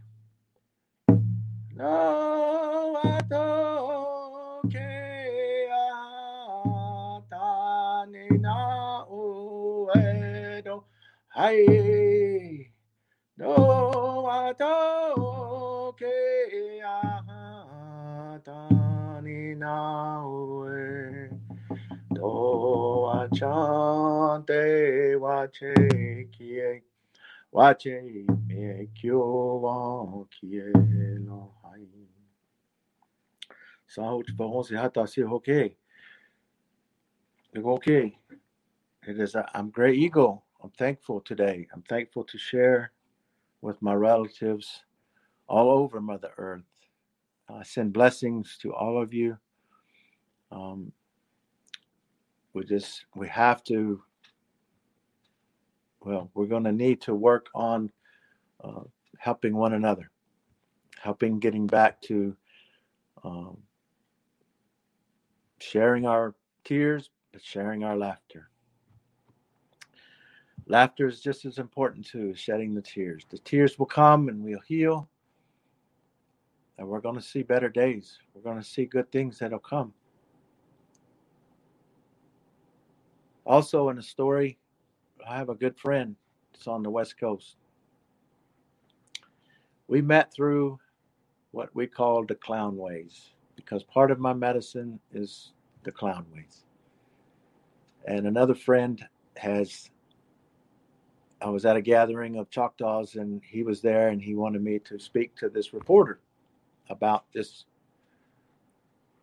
story she's doing on Choctaws and climate change. I said, no, I'm not talking to anyone. I'm working right now. No, you need to talk to her. Well, there is a story, and you can look it up online, Choctaws versus climate change. Well, my friend on the West Coast pulls up the article on his computer, and he reads the article, and I say in there, the earth is speaking. Man is not listening. So when he reads that article and he comes and he says, he sees that part, the earth is speaking, man is not listening. So he contacts me, tells me his story and how this information, he's mostly technical guy, all this information came through him one night, and they showed him and taught him all this stuff, and he researched all these things for 13 years, and he wrote a book. And in the book, it's called If Earth Could Speak. You can find him on ifearthcouldSpeak.org. Hope I can share that. The book is electronic, so we don't have to use up any more trees. And I wanted to share that part with him, and he and I are getting together at the end of this week to share some more things, to hopefully look at documentaries that we want to do about this, about planting more trees, doing our part to help Mother Earth so that we all can live in a better way. We have a new film company we've started called Drumbeat Dream Studios here in Oklahoma, and we want to create some things. So if anyone is interested in being creative with us and help and find funding, find all these things, we're just starting, so it'd be great. You can also reach me at grayeagle.drumbeatdreams, dreams with a Z, at gmail.com. I would appreciate any feedback, any stories. Again, these beautiful times, but challenging times we're all in. We continue to sing these songs so that Mother Earth hears us, and all of you hear us, so that we can walk again in this good way, a harmony way, a better way, so that our children, our grandchildren, those generations to come have a good life, have a good way to live here. Again, from my heart, my home, my grandfather's place, indigenous country here, Oklahoma. I'm Gray Eagle, and I'm thankful. I'm so honored and blessed to be asked to speak and to share with all of you. I hope you understood me and everything went well. Thank you so much, brother. Okay. Give a round of applause for Gray Eagle, please. Make some noise for the indigenous communities around the world, and thank you so much, Brother Gray Eagle, for sharing with us. I'll see you soon in Oklahoma for Sundance. Sure. Oh, me.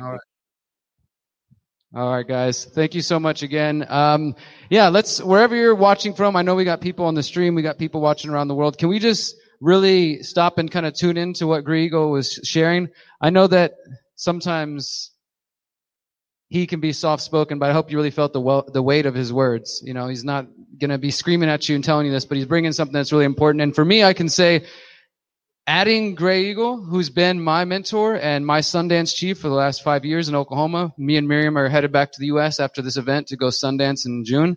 And it's just been a really beautiful journey for me to reconnect to my family's indigenous roots, to try to learn more about where I come from. And it's been a beautiful part of what we're doing. And I also think that when we're talking about a greater reset and pushing back against COVID-1984 and the Great Reset, but which, as far as I'm concerned, is just the next wave of colonization. They colonized the Europeans thousands of years ago. They colonized the Africans and the indigenous people of the Americas and around the world. And now it's coming for all of us, regardless of your skin color, your background, your ethnicity.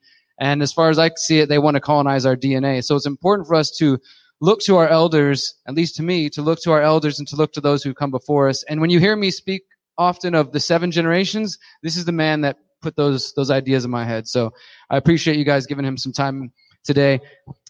Thank you guys. Thank you. Is John ready? I think we're going to bring John on. I want to mention, unfortunately, Peggy Hall did not step into the room at her time, so she didn't speak today. And it seems like Dolores Cahill, for one reason or another, is not showing up today as well. I know there's people who are on the stream and people here who are really excited to hear them. We're going to see if maybe we can fit them in later in the busy week, or, you know, do something, because we did want to hear from Dolores Cahill all the way from Ireland. She's been doing the Freedom Airways and just fighting so hard in so many ways.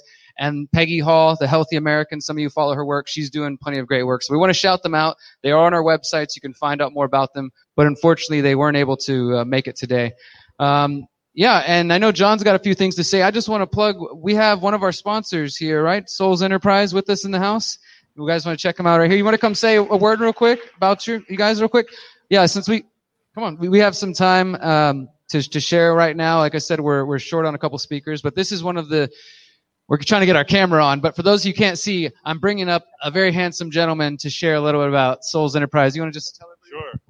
Hey, everyone. My name is Prasad. My partner, Karunadara, ran off to work. She'll be here all week. We were here in January. We fell in love with John and Derek, and we said we want to support any way we can the Greater Reset, so we're delighted to be sponsoring.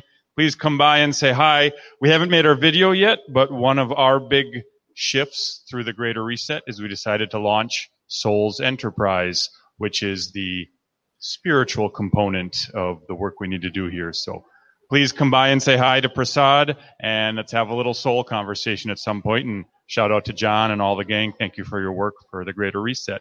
Thank you, everyone. Thank you, brother. Appreciate that.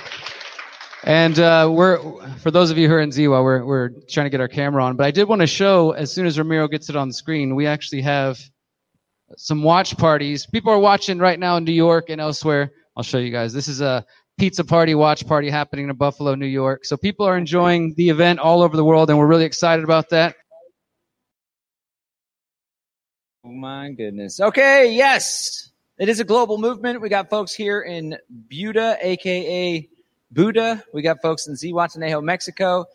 Super excited to have heard from Chief Gray Eagle. And the thing that I guess I know where Derek gets it from now, this whole 7 generations thing, I think is super critical to kind of put things in perspective, because far too often we're just focused on this little narrow slither of time that we're on Earth. But when you branch outward and you start thinking, how are my actions day to day going to affect the next 7 generations? It really is like, wow, that's a big deal. So we need to be thinking towards future generations. And of course, the folks in the Great Reset and the World Economic Forum and all these secret society, shadow government types groups, they have big time plots, intergenerational, 100-year plans, and oftentimes folks that care about freedom are just focused on like the election of the day, or we got to defeat this piece of legislation. And I think one of the things that we're trying to convey with the Greater Reset is, rather than criticizing and reacting,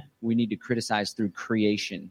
And we need to start laying the foundation and the groundwork now, so not only my children and our children, for the parents, children,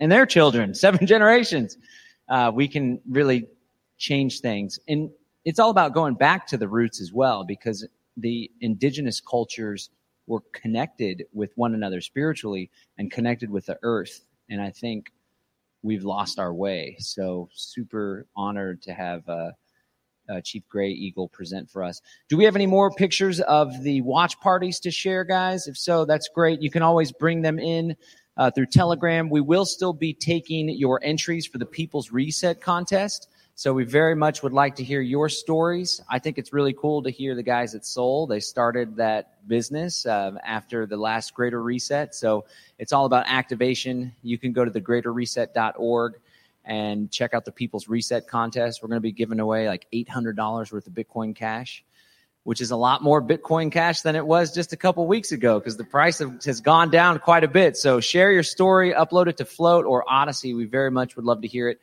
I also want to invite everyone to participate on Saturday. We're having a day full of workshops. Ramiro will be presenting. Lainey Liberty's going to present on shadows. We've had speakers today talk about trauma and healing inner child. She'll be hitting on some of that stuff. I'm going to be speaking on manifestation through the right mindset and through massive action. And we're also going to hear from Commander Dale Brown. He'll be here in person. He's with the Detroit Threat Management Center. He's going to talk about self-defense strategies and tips. So that's all taking place Saturday. For the folks here in Austin, you guys can attend in person or you can pay for the stream. You go to thegreaterreset.org and then click here on programs. And the folks that are watching online will be able to tune in for the stream there as well. Before we go, I want to shout out another one of our sponsors, Bitcoin.com. Roger Ver and the crew over at Bitcoin.com have been super generous in supporting our work. So we're always grateful for their support. You can learn about cryptocurrency there. There's news. You can purchase cryptocurrency. You can go to local.bitcoin.com and purchase cryptocurrency without KYC. That means they don't know your identity. It's private. Pretty cool. Just whispered that to like thousands and thousands of people. Are we safer for whispering? Again, that's bitcoin.com. Shout out Roger Ver and the crew. Okay, let me just tease some of the stuff we have coming up. Tomorrow, the theme is Regenerate the Earth. So we're going to be hearing from a whole slew of speakers about regenerative agriculture. Again, this thing with the Great Reset, they position themselves as though they're concerned about sustainability, right, and the environment and the earth.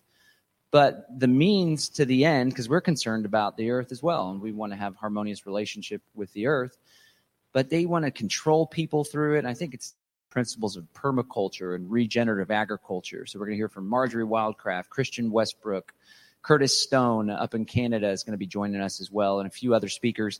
And then on Wednesday, it's all about the counter economy, economics, entrepreneurship, creating our own agoras, which is like an open air market. We have a little one right out here that you can check out some of the great stuff. So definitely check that out. On Thursday, we're going to be talking about technology. Hey, look at that guy. We know this guy. Oh, we can't hear you on the mic. On Thursday, we're going to hear about technology. Everyone's super excited to hear from the guys at Quartal, which is this amazing, incredible blockchain that's truly decentralized. Some of the other cryptocurrencies are getting a little centralized. This one aims to strike the root and decentralize all the things. And then finally, we tie it all together with community.